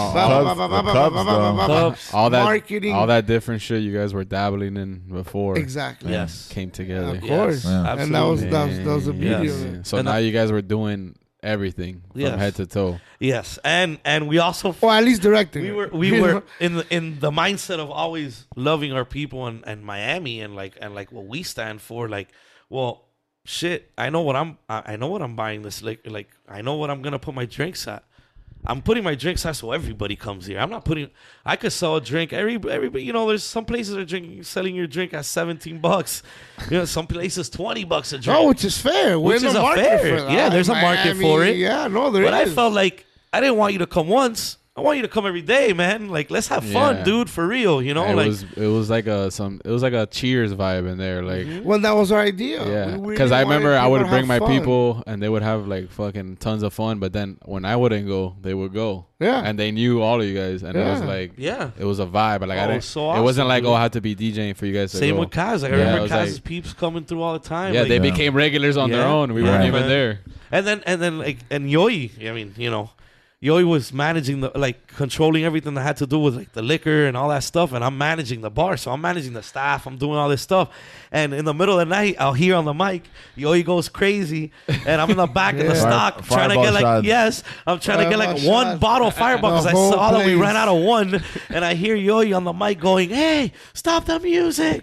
Everybody that's in the building right now for the next 20 minutes, free Fireball shots." I'm like, okay, well, shit, we only have a stock of 9 more. I think they're gone on this one, bro. That was like the first, because we came from like, yo, if I would even ask, hey, can I get like 2 drinks for my friends? It was like, I was almost like fucking scared to ask. Right. Yeah. You guys are like, yo, who wants a Fireball?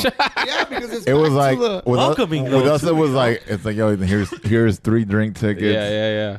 You can only use them in a bar that's all the way across the dance floor while you have to DJ. So like, you gave your friend Don't a drink take ticket. the drink in the booth. You know? For every drink you wanted, you had to get your friend the drink for going to go get it. So it was like you were done with the drink tickets in like the first round. Right. Now the tab now you're getting paid is going on a tab too. Fact. Horrible. So at newsstand, it was like, yo, like, I used to tell Zaya, man, like, fuck, I gotta like mentally prepare myself. Because your set would be done, but like that doesn't mean your night is done. Kaz would be like, yo, you know what? This week I'm booked somewhere because I don't think I can do that, man. I'm fucking. And it really became that like Grand Central thing where it was like you were done DJing, but you're like, yo, I'm gonna hang out. Yeah. Or like I was done DJing somewhere else, and I was like, yo, I'm gonna go to New. I would stop by. Which you don't know, me and Yo appreciate that for real, like heavy, because that you know that showed a lot out of you guys for us, like you know that we hadn't really like been. Like we fucked with you and on that, but on this level, like what you guys gave to us, you gave us your regulars. Like they were coming to us. Like I appreciate that.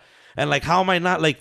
They would probably call you the next day and be like, "Yo, these people got me so fucked up." And be like, "Yo, but you weren't even there." Like surprised. But it's like, nah, because I'll take mental notes. They genuinely fucking liked it, right? Like going there. And mental notes. Like if Kaz was here, I would like him to make sure that his people had the best time. Like. It's his people. Like, let's make sure these people fucking enjoy this. There was times when I would DJ on the beach and I would leave and then I would go. I remember these times. I would stop, bro. I'm talking about like. I remember it'd be like 3:30, and I'm like, or even later, bro. I remember times when like Mansion closed early, like at 4ish. Yeah. And I was like, "Fuck it," and I was already Ubering, so it was like, "Yo, like." I'm crazy. I'd be like, all right, because from my old crib, the bar was pretty much like kind of halfway. Yeah, you were on your way home. Exactly. So I was like, man, I could stop. So one time I went and it was like 4:45 and like Kevin was still like pouring shots and still mad people there. we were there to like fucking 6:30 in the morning, dog. And then the staff, and then like at some point, then the staff knew you, like they knew your name, like even your boy's name. You're like, how the fuck? No, that was literally the best staff I've ever. Like, and it was, and it came down to that. Jonathan, Kevin, Albert, Charlie. I had a couple guys in there, man. I had some girls, Vivi, like. These girls, like a lot of these. I bartended a few times. Rosie. Yo, this dude came by on Friday. Albert, yeah, man. I was like, dog. He's you know, because when we always sat with all these guys, I'm like, yo, we've been at this for so long that I could have really like gone back and we could have gone and like try to find like all these bartenders we've dealt with for so long, like, and it was like, nah, man, like let's give, like it's more about character. Yeah, you can learn how to serve anything. No, man. and like, we really wanted to run it like okay, so like my brother and I we played soccer. Okay, I don't know, maybe my body type. I don't think so. So and I was a soccer coach, right? So I coached my brother and my boys because there came a moment in a soccer career as a kid that I couldn't play with them because I was a year older than them. So the team didn't have a coach, like Sandlot, like one of those movie things, And the commissioner of the park was like, "Oh, you should coach." And we had a traveling team, and I coached them, and like all that. Right. And I felt like, I want to bring that whole team thing back. Like, I don't need a whole roster and staff. I don't need 25 staff members and you work on Tuesday and this is what we're doing. You know what I'm saying? Like, I want like 5 of you guys and you're all in and you could be all in. Like, you're going to make money because I'm going to put the drink prices where, don't worry, like, we're good. You're going to make money. We're going to make money. Yeah. Everybody's going to be good. Yeah, everyone with And most of all, I love it. We're going to have a lot of fun, Yeah. And a lot of them, we're just starting. Like, they were bar backs, a little bit of bartending, and I was like, I don't care, we're gonna do this. Like, you can make a drink, right? It has to be this. You can make a drink, right? And they were all bartenders, but they were also bar backs, and people were like, "Really, you're not gonna get more people on the roster?" I'm like, "No." It was out of a movie. Like I remember going, and it'd be like I wouldn't be DJ. I'd just go to chill, and it'd be like a slow, like early slow night, and then I would just be at the bar with like my friends, and like Kevin would be like talking to us, like, "Hey, so what's up? What do you like?" And definitely. I'm like, "You can talk to me." Like, and even at the beginning, though, we had Brandon. Yeah, we had a bunch of guys. We in our plan, we also we didn't want to the bartenders that were there before in this building. Like, okay, well, if some of you are cool and some of you can, we could do some stuff with you don't too, still have a job. Like when I open as whatever I'm doing, I could involve you guys. But then it became such a family thing. They were like, yo, let's really go with these 4 people. Let's 5 people. People started getting other gigs somewhere else, which was cool. But we wanted yo, we're only gonna open for this long.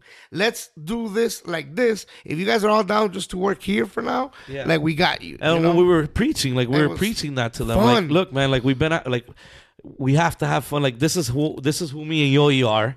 This is what we're going to do. Because a lot of these guys didn't really know us that well. But this is what we want. But I love your character, and I've dealt with you in so many ways. You know, what was cool about it was perfect about like the free shots at 1 a.m, and you know my brother and Jonathan, like, for real, we don't have enough cups right now, like, because my brother and I will talk a lot late night and be like, yo, let's do everything that you would do if you were an owner.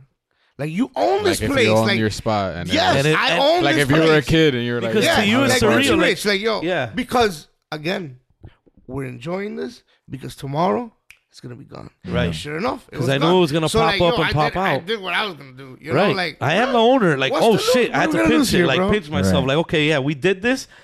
Let's do it for, like, let's take it there. Like, let's get ugly with this. We're like, doing let's have fun. Hour. You know, like, when we opened, let's get Zay on the bar type shit. Put Kaz up there. Like, we're doing happy hour Friday nights. All right, we would do happy hour. We do Wednesday, Thursday, Friday. But Friday, 2 for 1 to 11. We would open at 7, and we'll do happy hour 2 for 1, 7 to 11. And people are like, you're crazy, dude. Yeah, people would look at us like, you're nuts. Crazy. At 11, people are already out for night. Right. Like, why are you giving them happy hour? I'm like, what do you mean, why? I'm not trying to punk anybody. Like, really come enjoy happy hour. Like, you know what sucks? Yeah. Like, people are leaving work, like, should I go home and change? We'll have time. What time does the happy hour close? And that had to do with just only, go like, change. Come and later. You can vouch for this. Like, and that mindset dealt with everything. Like, the way that we were going to build this. So it was like, the front needed to have a look. Like, I know. The front was wild. You guys worked South Beach. Like, we were done with doorman. Like, I wasn't going to have a doorman. Like, that is not happening on my spot. Like, no. So, you're always going to hire, we're going to get a doorman, but we're going to get a doorman that's not a doorman. He's more like a welcomer. Yeah. You know? Greeter. With stickers. With stickers and this and that. And, like, you're not walking through ropes. You're walking through a newsstand. It looks like people, there was... I own this place. Bro, I would sit outside sometimes just to watch what he was doing. And it would be a Thursday, and people jump out their Uber. Let me get a Gatorade, a Coca-Cola, a pack of condoms, this and that. And the guy would be like, nah, we're not a store, man. He'd be like, what? He'd be like, hold on, babe, what do you want, a cinnamon bun? Like, shit like that. Like, he'd be like, yo, no, we're a bar. What? You're a bar? Oh, babe, get out the car to see what the fuck this is. Right. And that was the energy, like, and that was, we wanted to make sure that from beginning to end, like, from beginning to end, the whole way. So, like, for the listeners that are still listening to this point, for everybody that's still there, let's describe Newsstand to the people that never went. So, Newsstand, 28 Newsstand, as we're saying, it's called Newsstand. It was a bar. Yeah. But so when you would walk to the front, it looked like a newsstand. You guys would set it up, correct, like an old school bodega style newsstand, right? So it was this big metal, like it was like a metal aluminum wall with shelves on it. Yeah, with shelves. So you guys would put like a magazine, right? 80s and 90s. It was all 80s, 90s memorabilia stuff. Yeah. So it's everything. So it was supposed to be very 80s, 90s New York newsstand. Right. Miami. Right. It's not really. We didn't really have it. We never had one, right? You know. So and then when you would come up, you know, they would see your ID, and then they would put a sticker on you, right? Yes. Happy face sticker. Yes. And then they would slide this whole wall would slide. Yes. Like literally, people thought we were crazy when we did that. The whole newsstand slide, and you would walk into a very welcoming. Yes. And like we even kept that theme when you walked in, like in that little pit of the pool table. I tried to design it like it was like the manager's office, right? And it had a desk with like routes and like different papers and stuff, and like, and that was we had a real city map, maps with routes on it and shit like that, like you know. So and then you would walk, and it would felt like it was like still like a store, but like a bar. Mm-hmm. And then in the back, in the patio, was the dopest shit. Yeah. You guys had a telephone booth. Right. And it was, you guys told me it was from like Old Navy? Yeah, it was an homage. Like I was able to get it from a thrift. Like I was looking for one online for a while, man. And I finally found one on eBay. And then I go into her lady's information and she was from here. And I'm like, wow, dude, maybe I could find this lady. Bye. So I send her an email. Right. I get an answer. I get the phone booth. And the phone booth, I get it, whatever. Say it was from Old She's Navy like, store look, it was from an Old Navy store that they had they had redone it for an Old Navy store or something when they were doing like music, where they would give you music or something. Yeah, it would be like you would go into the phone booth and you could pick like 4 or 5 different songs, some shit like that. Some shit like that. And then she's like, but it's been with my family for X amount of years. I own a thrift store. And she saw my face when I saw this thing. And I was with one of my cousins to go pick this thing up. And when she opened that storage and I looked at that thing, I'm like, all right, I'm taking that. I don't care what I gotta do. But this lady, and she saw it in me, man. She's like, look, she's like, I told my son I didn't really want to sell it, but look, you called me and he wants me to really get rid of it. And I get there, and then the lady sees me and she's like, wait, you're really gonna take care of this? I'm like, no, I'm gonna put this thing front and center. And she's like, front and center? Yeah, it's going to a bar. She's like, what? Oh no, you need to have this piece. Now she's convincing me that I gotta take it. The coolest thing. And the idea of how we tied in, we wanted a phone booth because everything that we did we did a lot of things like double entendres, and like Easter eggs, people called out. Like the phone booth was there because Superman worked in a newsstand. At a newspaper place. Like you gotta go deep. I love me some that, Easter eggs. Saying? And then also Bill and Ted would always go back in time. And some of our stuff was memorabilia from back in the days. So it was like triple entendre without telling anybody. Like that was just us. But those details that's what set it apart. The only reason why it was newsstand was because we were going to New York so much, and I would walk by these you've walked by these newsstands, man, and you look at them, you're like, bro, imagine a place behind that thing, dude. Right. Like, and then finally, it's not a pop-up party anymore. It's like, you could do any little thing you ever wanted to do this place where you don't gotta change everything. Like, now I own it. It's mine. I'm gonna do every little thing, like from the details. Fake grass. I mean, and you guys had. And that's when it came into the Cubs. Like you go to a newsstand, you take something. Yeah. But you can't give everything away, bro. But I was about to say though, you guys did a lot of stuff that like now everyone is like, oh yeah, we open a place, we got to do this. Like like the Jenga, the what's that shit called? The cornhole. The cornhole, the Super Mario Brothers. Like the people outside cooking, you fucking always put my boy Orly. Yeah. Oh man, cooking, shout out to like, Orly. You know what I'm saying? Shout out Orly. Chef Orly. And Doggy Style. But like, and then that Doggy was Style started there. and that was like homie Anthony another extension of like a bartender, bro. It was like your homie that cooking food. Yeah, you got bartenders inside, bartender outside, and a homie cooking food. So it was like it wasn't like I'm gonna go see. It was like I'm gonna go see the bartender. I'm gonna go see the DJ. I'm gonna go see the homie cooking. I'm gonna go see the dudes that own it. I'm gonna go see all the people I know from going there 20 times in a month. Like, and also it really was cool when people found out again that it was closed. Like we told everybody from the beginning, this is a pop up. Like this is gonna close. Like I don't think people really understood that at the beginning. Like, people thought it was doing so good. What do you mean? I'm like, it doesn't matter how good it is. We're out of here. That's the best though, when you're able to like walk away and like, yo, this was popping, but nah, I'm ending it on my term. Boom. Man, on that, those last couple weeks was fucking bananas. Yo, it was nuts. The last 3 weeks. I saw the videos. I mean, I'm like, it started. There was some times when it started slow or it wasn't like the best nights, but as time went by, I remember going and like. Obviously, like the first few times, it was like all your friends, you know, like the people that we've met throughout the years. Absolutely, yeah. But it got to the point where I would go and like you guys didn't know people there, and I didn't know people there, and it was like, yo, these are like just random ass. This is happening now, Like because finally, all the little things that we had put together, like the word got out. Oh, but that's another thing. We wanted the word to get out, old school style, organically. You know, like you'll find out about this place. And there was times when like. I remember it would be DJ, and I'd be like, oh, all right, cool, it's packed, we're taking shots, whatever. And then I'd be like, damn, this shit died out.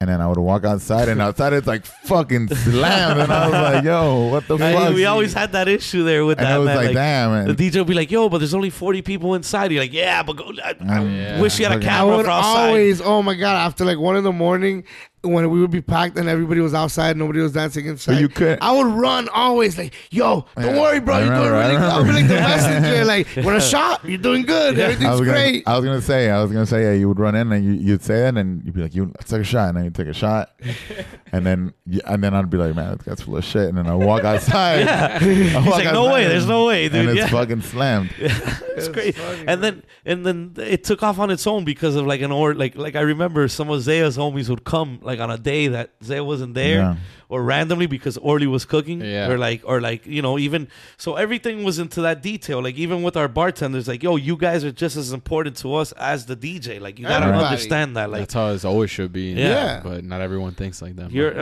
I know. But you know, it's gotten better.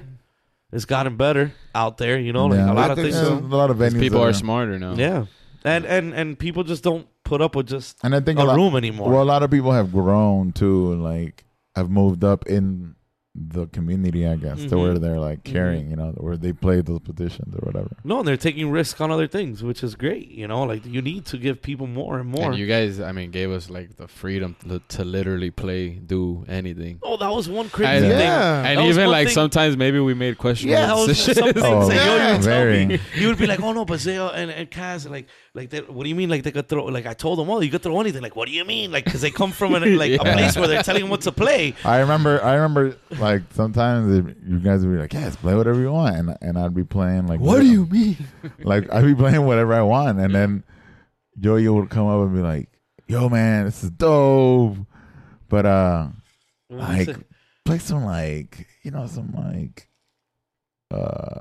R&B and I'd be playing like rock or like 80s or, like some cool shit, you know. And I'd be like, all right. I mean, I knew what he was getting at the whole time, or like you would do it in another way. Yeah.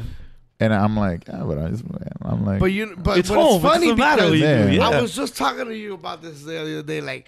We really didn't care what was going to get played there. We wanted to make sure that we build a place that was fun enough and like entertaining enough that you could literally just press play. You like, you know what I'm saying? Like now add to that dope ass DJs and try to bring at least every DJ that we knew. We before we closed, we brought them through there. I'm talking about. We did M. Dot one time. You know what I'm saying? Yeah, we did Ethics. We did EFX when he was already doing house music. He was already Now. He was doing the Now project. Right. And we brought him. Like, I wanted to make sure that every single, like, we finally got our place from 100 million years. Like, we're going to open a place one day. Everybody's going to play here as a guest. At least once before we close. You know, like, we're open every day. Everybody's playing. And so I never... And even bands that we put in, like, we booked a lot of bands because we were like, yo, they're dope. But I would tell bands, like, listen, I'm going to put you on the flyer so you can get promotion, but I just want you to know that because, like, we were a small bar, so I'm not trying to pay. It was really hard to pay this band money, like, that's, like, playing at a little place when I know that we're packed anyway. Like, you know what I'm saying? Yeah. So I'll tell them, yo, I really want you to play. I love your music. But the place is packed. You know what I'm saying? Yeah, like I'm not... So, listen, you want to do it as a surprise? We'll do a surprise. I'll pay you whatever you want as a surprise. Like, I'm not trying to get you to pack this place. Right. You know what I'm saying? It doesn't matter what we play here. Hopefully, we've created something fun that people are like, yo, this is cool. You know? And that we were able to do a lot of special guest things. Oh, you did open mics, too. We did open mics. We did karaoke a couple times. Yeah, like, because I was like, yo, let's just have fun. And what's his name? We'll do the drums. OG. On Saturdays, we'll do my boy Guti Talavera from Puerto Rico. He's a turntablist.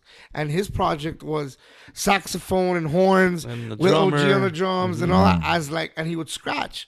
So we started mixing that in and that on also, Saturdays. And you, Kaz, on Saturdays a lot. We'll do you and an OG. An OG. Yeah. So it could, like, we would mix in the live music, whatever. Because we really wanted to involve all the music, all the artists, everything that we were, like, working with in a couple, like, all these years. Like, yo, I got this place. I'm going to have you play. Like, like my boy Haka. He's a Cuban lyricist, you know what I'm saying? Like he plays with a salsa band. Like it sounds salsa-ish. It's never gonna work in a hip hop party, but this is our bar, and people are happy to be here anyway. We're gonna let them hear some new shit. We're gonna go with this. We're gonna do some cool shit. Yeah. You know what I'm saying? Like I don't care. You know, and we would always have instruments playing, like the saxophone, this, that. I remember the saxophone. Having fun, bro. Once you had like the crowd that was always going. Yeah. It was like they were just and like, yo, these guys are doing some other shit. I love every single person that like helped make that happen. Like everybody in Miami, like, yo, we're truly blessed that our idea like it worked. Like, no, so many people behind the scenes. That you guys man, understood this. Like, so many people behind the scenes, like Yoi's girl, for instance, man, so much help, like, throughout, and like a lot of things, man. Like how many people helped us throughout that? Even you guys, like with calling you like in the middle of a week, like, yo, look, bro, I need one of you guys, bro, because I have this and I have that, and you would be like, yo, let me put something else to the side so I can do that, like. A lot of people did a lot of things for us at that moment. Imagine it built. We were building flyers and all this for different venues or whatnot before, but now again, since we have so much on our plate, now I'm sitting with my girl like doing like 10 flyers a week. You know what I'm saying? Calling Zaya and be like, yo, Zaya, send me what colors should we put on there? Like, everybody working together. But that just goes back to how you guys always operated. So people were like, yo, fuck it. Like, these guys fuck with me. I'm gonna do whatever and I love everybody for that, man. Yeah, really, definitely. Definitely. And because of that, we were able to Two Hats. Like, that's Two Hats started there, bro. Two Hats. What's Two Hats? Is that for the next? Is that for the next podcast? Yeah, I think we're out of here, definitely. Right? I go do it real quick. Two Hats is Yo-Yo and Frisco playing music. Yeah. What? Wait a minute. You guys are DJs? No, we're music selectors. I like to say, But why? I like though that there was like you guys are doing what? They never call themselves DJs. Yeah. No, I mean.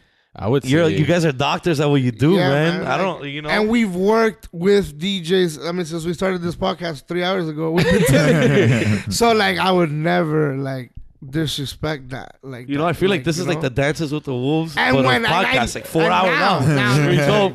And all the love that we've gotten from every DJ, like, we're very, very greatly appreciated. But that's what I'm saying. I appreciate all of you. Blessed. But you guys are music selectors. Yeah, that's all I do. Proper. And it works. Yeah. I've seen you guys cook. I've seen you guys rock. But you guys always like, because there's dudes or even promoters or owners. Yeah. Those are the worst that like, yo, I'm gonna DJ now, and it's like, no, you're not. No, I know. And they do it for the wrong reasons, and they're not aware. Of course, that they don't give the respect to the real DJ. Oh no, absolutely. They think that they're the. It's funny because it's like a Quentin Tarantino movie. We're gonna go all the way back backwards. Before these house parties.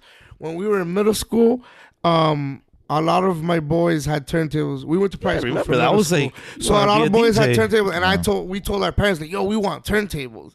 Like, we're gonna do it. And I would practice and go to Car Jewels. You remember Car Jewels, the record store? The one right there on Coral Way. Okay, so we go to Car Jewels, get the records and this, a lot of booty records. Like, I loved like the whole booty era, and it was middle school, and I was like, yo, we really want this. And my parents would be like, well, one Christmas, you'll get one turntable. No. But like $1,000, $600. Like, nah, bro, you know what? And then by the time we start getting to parties, I'm like, yo, I just want to bring people to the party, have fun. Mm-hmm. Like, create something. I'll get back to that later. Yeah. And hopefully. Full circle. And thank God that it became digital. Yes. And Two Hats came full circle. Yeah, it became digital. Well, now we play. Money in the Bank. Yeah. Yeah, with that suitcase. Feeling like Seth Rollins out there. We have so much fun doing the Two Hats thing because I mean, I love watching you guys do that. We really imagine it's 20 every little story you said about every place. Like, I could go there. But literally what you just said, like you wanted to DJ when you guys first started but never had the chance for whatever reason. So now you're doing it, and now it's like you do it like at your own parties, your own spot. Yeah. So to see, it's like you guys just started DJ. It's fun. And then I see you guys, I'm like, damn, like, fuck, I need to have more fun when I'm DJing. Yeah. Yes. Like getting that, like, yo, I'm gonna drop this song. Yeah.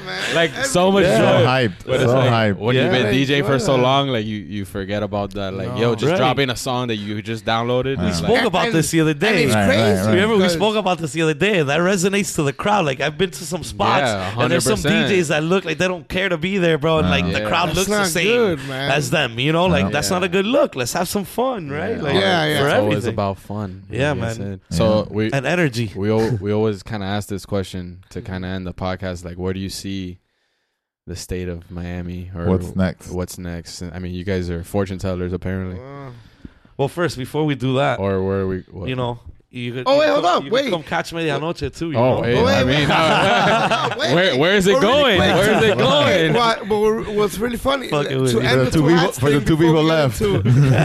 Wait a second. Wait. To go back. I'm out too. To end the Two Hats thing. I mean, one day eventually, you know, we'll get together and talk more stories about Miami and get more into Two Hats. But it's funny because when we were playing at Newsstand, Two Hats, we had a lot of owners and managers from different places. Like, I'm not standing on the DJ booth telling people I'm the owner. Like, and even when, like, I don't really like to, like, get on the mic, I'm the owner, free shots. Even when we do the free shots, like, nah, you don't need that's to. what I'm. So people come up to us, managers and owners, and be like, managers of places we didn't know, like, hey, can you guys play for us here? You got places that, like, and Brick House Happy Hour was one of our first places. Like, yo, can you play Happy Hour? Like, well, but we're not DJs. We just play but I want you to play though. We want to set a vibe, and that's how it happened, dude. Like, people come and listen to us there and be like, "Can you play here?"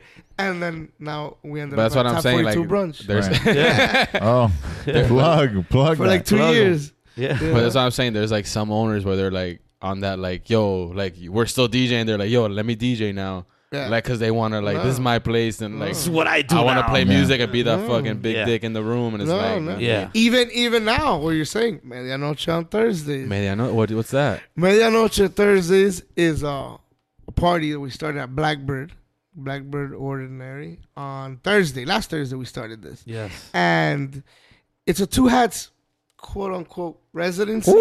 You know, but hold on. Music selector, Two Hats. One of those buttons.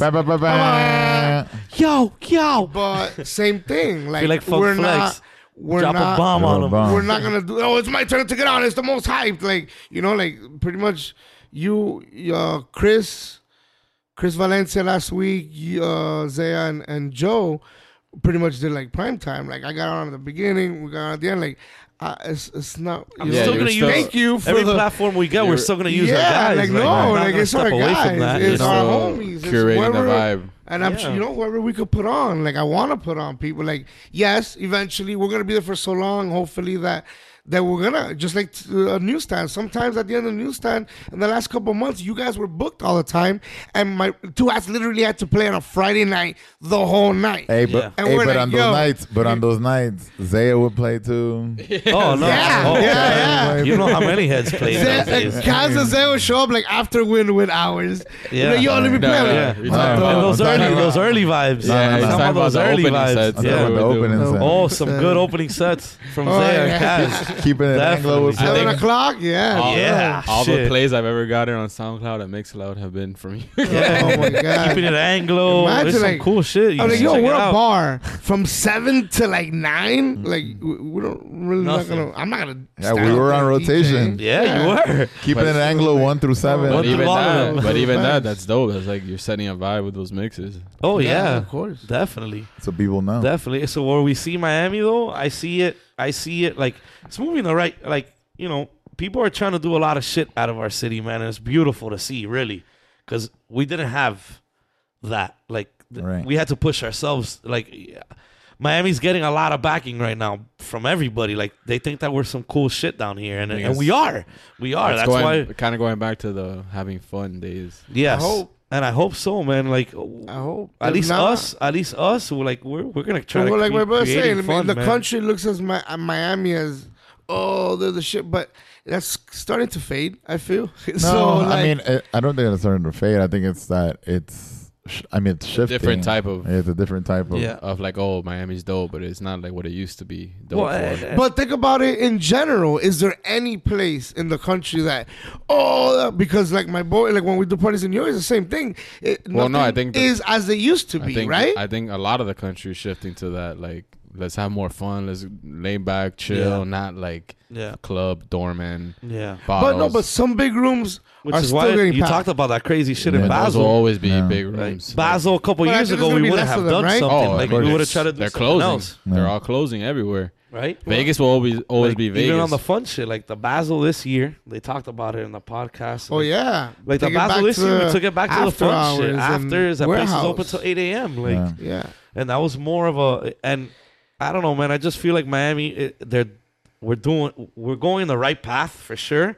Now, people just need to like understand that we are all of us, everybody listening, like, we're the shit. Like, Miami's the shit. You know, like we're the shit. Well, that's what we think. That's like, bad too. It's bad too. But like Miami, like we carry, like we don't have to. We could look up to other cities, man. But we've also laid our own groundwork in the city. It's you not know? like on some conceited shit. It's like, yo, we're the shit, but we want you to like experience. Yeah, come party with us. Yeah, like it's not like a cocky. It's not a cocky with the shit. It's like, yo, the shit. Have fun with us here. You know, like as far as venues in Miami going, it's really cool that there's a lot of venues opening for certain things, you know, like, oh, this venue is for rock or this venue. So that's cool that we're going back to like a little bit of that. Mm-hmm. So I see that really cool. And I see a lot of cool bars opening that eventually will end up being the bars that you pop bottles at. You know what I'm saying? Like these little bars where people still pop bottles at. And we needed to do that, though. Kind of the New York environment. We needed to do that because Miami didn't have a bar scene. Like, you would go to other cities years ago and there was always a bar scene. Yeah. Miami didn't have that much of a bar scene. And then with all of this happening, it's good. We've done a lot of bars here, like, good. Like, we did it right. Like, we have a cool bar scene out here. Yeah. You know? And clubs, as far as clubs, I think the big rooms and the South Beach is going to stay. I mean, I don't know. I don't know how you feel. You guys don't. You DJing out there every now and then. Like, how do you feel about those rooms, man? Like, where Miami's headed with that? The standalone clubs aren't really like destination club. You mean? Yeah, like just a club on itself on South Beach isn't gonna hold up. I think it's more of like a hotel, right? Like something that's a part of something. Like the Live's always gonna be Live. It has a Fontainebleau.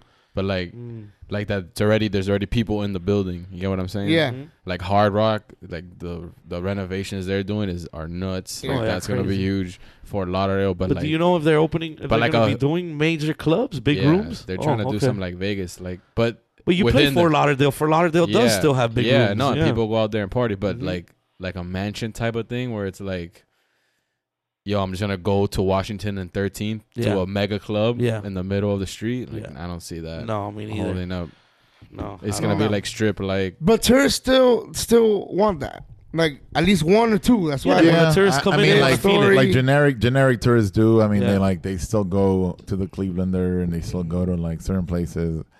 But at the same time, like, I don't think that there's really a destination. Like, I mean, live in story, maybe live more, you know, but. I just feel like we're blessed though, man, because so many areas are popping up. There's so many little districts trying to do it. Like, we're living a cool space in Miami now where everything is. There's a lot of places to go to. A lot of people are doing their own thing. Yeah. So it's more of like, yo, like, you put on your own event, put on your own spot, and then people are fucking with each other. Like, yo, I want you to come over here. Let's do something together over there. So it's more like community type shit. There's a lot of places for it to be done at, man. There's a lot of places. Before it was more like, yo, if you work here, you can't work here. There, if you're against them, we're with them, blah, blah, blah. But now or I can't let this guy in because we're the only spot that's open in this area, and I can't like make sure, you know, like a lot of people. But it's crazy because that way. I feel like the bars, the people that own these bars that people party at now, they're the ones that are real cool with everybody DJing everywhere. Like, they didn't get involved in that club life where like, hey, you can't play over there. So that made it like chill. Yeah, you know what I'm saying? Between DJs and shit. Everyone enjoys going to work now. I've never, ever, I mean, all the time I used to hear, oh, you can't play there if you play here. This guy doesn't like that guy, so you can't play there. This and that. And that manager has beef with that owner. I've never heard in like when the bars started coming out here in Miami, like never anybody say, "Oh, I can't." Do you know that this guy can't play there because this guy's there? They used to be over there. Like, never heard that in my Thursdays at Wood, like that doesn't happen to you there. Like that's like never, it's and they all, and it's so dope because they let you bring in your guys. Like you're curating all that's there, and like that's just dope. Like. And a lot of owners wouldn't have let that happen back in the day. No way. No, you know what I'm saying? Like, trust somebody else. That's not me. There's a lot more trust in DJ now. Man. Yeah, especially at Wood. Like, at Wood, I mean, and Blackbird as well. They're both venues that, like, they know. There's so many people that are involved that know the DJs. Like, I mean, the DJ, the person booking knows a lot about the DJ, so they know that it's like, all right, if this is going to be Kaz's night, you know, he's going to do it the right way. Right. So and same thing with you guys at Blackbird. Yeah. So. And it's dope though, man, because that's where Miami, like, for owners now to give we've always done it, but to give the respect to the DJ, like, they know, like, it's them really. At the end of the day, it's you guys. Like, if it wasn't for what the DJ is playing, like, you're not gonna wood wouldn't be wood if it wasn't for the right DJ. A lot of things, you got me? Like the way that I put it too is like they've put a lot of focus on the DJ, because especially in places like Wynwood, you have venues like Wood that you can just walk. There's no cover, no line. Right. I mean, or there's no cover. Drinks aren't expensive, so you have an option to go somewhere else. But what you have to really get people with is obviously with the cheap drinks, but they can get those cheap drinks everywhere else. Right. The DJ is a big factor because he's the one that's setting the vibe and setting the mood. Right. Everything else is the same down the block. 2, 3, 4 other bars on the block are exactly the same. Well, no, the area is super. Yeah. So having a good DJ with a good vibe is a big factor to keep people there instead of going to the next spot. Oh, definitely, man. And luckily, we're all good DJs here, right? Yeah. So we'll be good. Probably be good for a while. You guys are good. All right, so I think I think we can wrap it up. Well, I mean, I'd like to let everybody know, at least in Miami, that the newsstand will be back one day. Okay. You know, it's just every other project that we take along the way, like, we're gonna take on a lot of projects, but the newsstand has always been in the works to come back as either a pop-up or a permanent bar. So I mean, working on that. And for now, we're at Blackbird with the Medianoche, and we're also doing the creative direction at Boombox on Fridays. All right. And who's playing Kaz. Kaz just played Friday. Zaya plays this Friday. Zaz. Yeah. We don't use that word. And this Zaz. We got to do an MIA takeover. Yes. At Medianoche for Medianoche. sure. They actually gave out legitimate Medianoches at midnight, though. Yeah, we did. And coladas. That was dope. And coladas. I like surprise. that a lot. You know, we didn't want to drop the surprise. Now, make sure you got to shout out your Instagram, bro. I mean, you have like 5 of them. So I know, you guys have so many different pages. I'm not even, like we said, we're from the era of list and calling people. I almost beeped people to go to clubs, you know? Hit my beeper. So yeah, it's Instagram. Like, I love the whole social media thing, but like, I don't know. I feel that's gonna change too. The next thing is coming. I don't know what. Yeah, eventually. Oh, we're gonna be throwing parties in a VR world, bro. We're gonna be in a virtual world, bro. Definitely. We're gonna own a 28 newsstand is gonna be in a VR world, bro. Well, we have I'm gonna plug in our entertainment, like promotion entertainment creative page, which is Newsstand at Newsstand at _NEWSSSTAND _. Yes. And then we got the 2 hats. Damn. Two hats, Instagram, you know. That's the DJ, the music selector. It's two TWO _, right? No, it's the. It's the TWOHATS _. All right. Yeah, the 2 hats. Tough. So now we're gonna digital wave. And New York newsstand coming in the summer. Damn, bro. Yeah, like we did last year. Zay was there last year for the New York. We go to at least once or twice a year. We do the newsstand in New York. Delancey one. Yeah, that was a good party. Yeah. Oh yeah, we'll be back there probably end of May or beginning of June. They plug more shows than we do, bro. Yeah, man. Lacking. You guys are real. Oh no, but don't worry. At this point, only like Brian's listening. Like that, Brian's listening to one, bro. Shout out to everyone that stayed. Shout out to this is the longest podcast we've ever done. If you're going to Orlando, we're gonna insert this in the beginning of the podcast. Yes, this is great. If you're going to Orlando, you can listen to this from start to end. From Miami to Orlando. And if you want to know a little bit about, what it is exactly. Nah, but it was dope. This is first time we did like not people that are just DJs. Like, I appreciate that love too, man. Yeah, man. Like, for real. A lot of history lesson. And we want to thank everybody that's listening. Like whoever has for these years. The platform to thank everybody really that have fucked with us. Like, thank you for giving us this platform to be able to thank people that we have been able to fuck with so many through so many years, For sure, bro. And I appreciate the love for sure. We appreciate the love too, bro. Oh, we're gonna go drink some coladas and get banged up. Gonna go eat some medianoches right now? Yeah, right. Shit, basically, I'm gonna go to the gym now, bro. Hey, is this? This is not the intro? No, this was the intro. We got enough. We're gonna end this podcast and then we're gonna record some intros. All right. Is the outro? It's the outro. Yeah, we out. You want to say any last words? No, just thank you. Yeah. I want to thank everybody. Bless, man. For real. Thank yeah, you man. That's up. We'll see y'all next week. Everybody has helped us along the way. MIA Radio. We out. Yo, you Fresco. Lucien will be back. Thank you.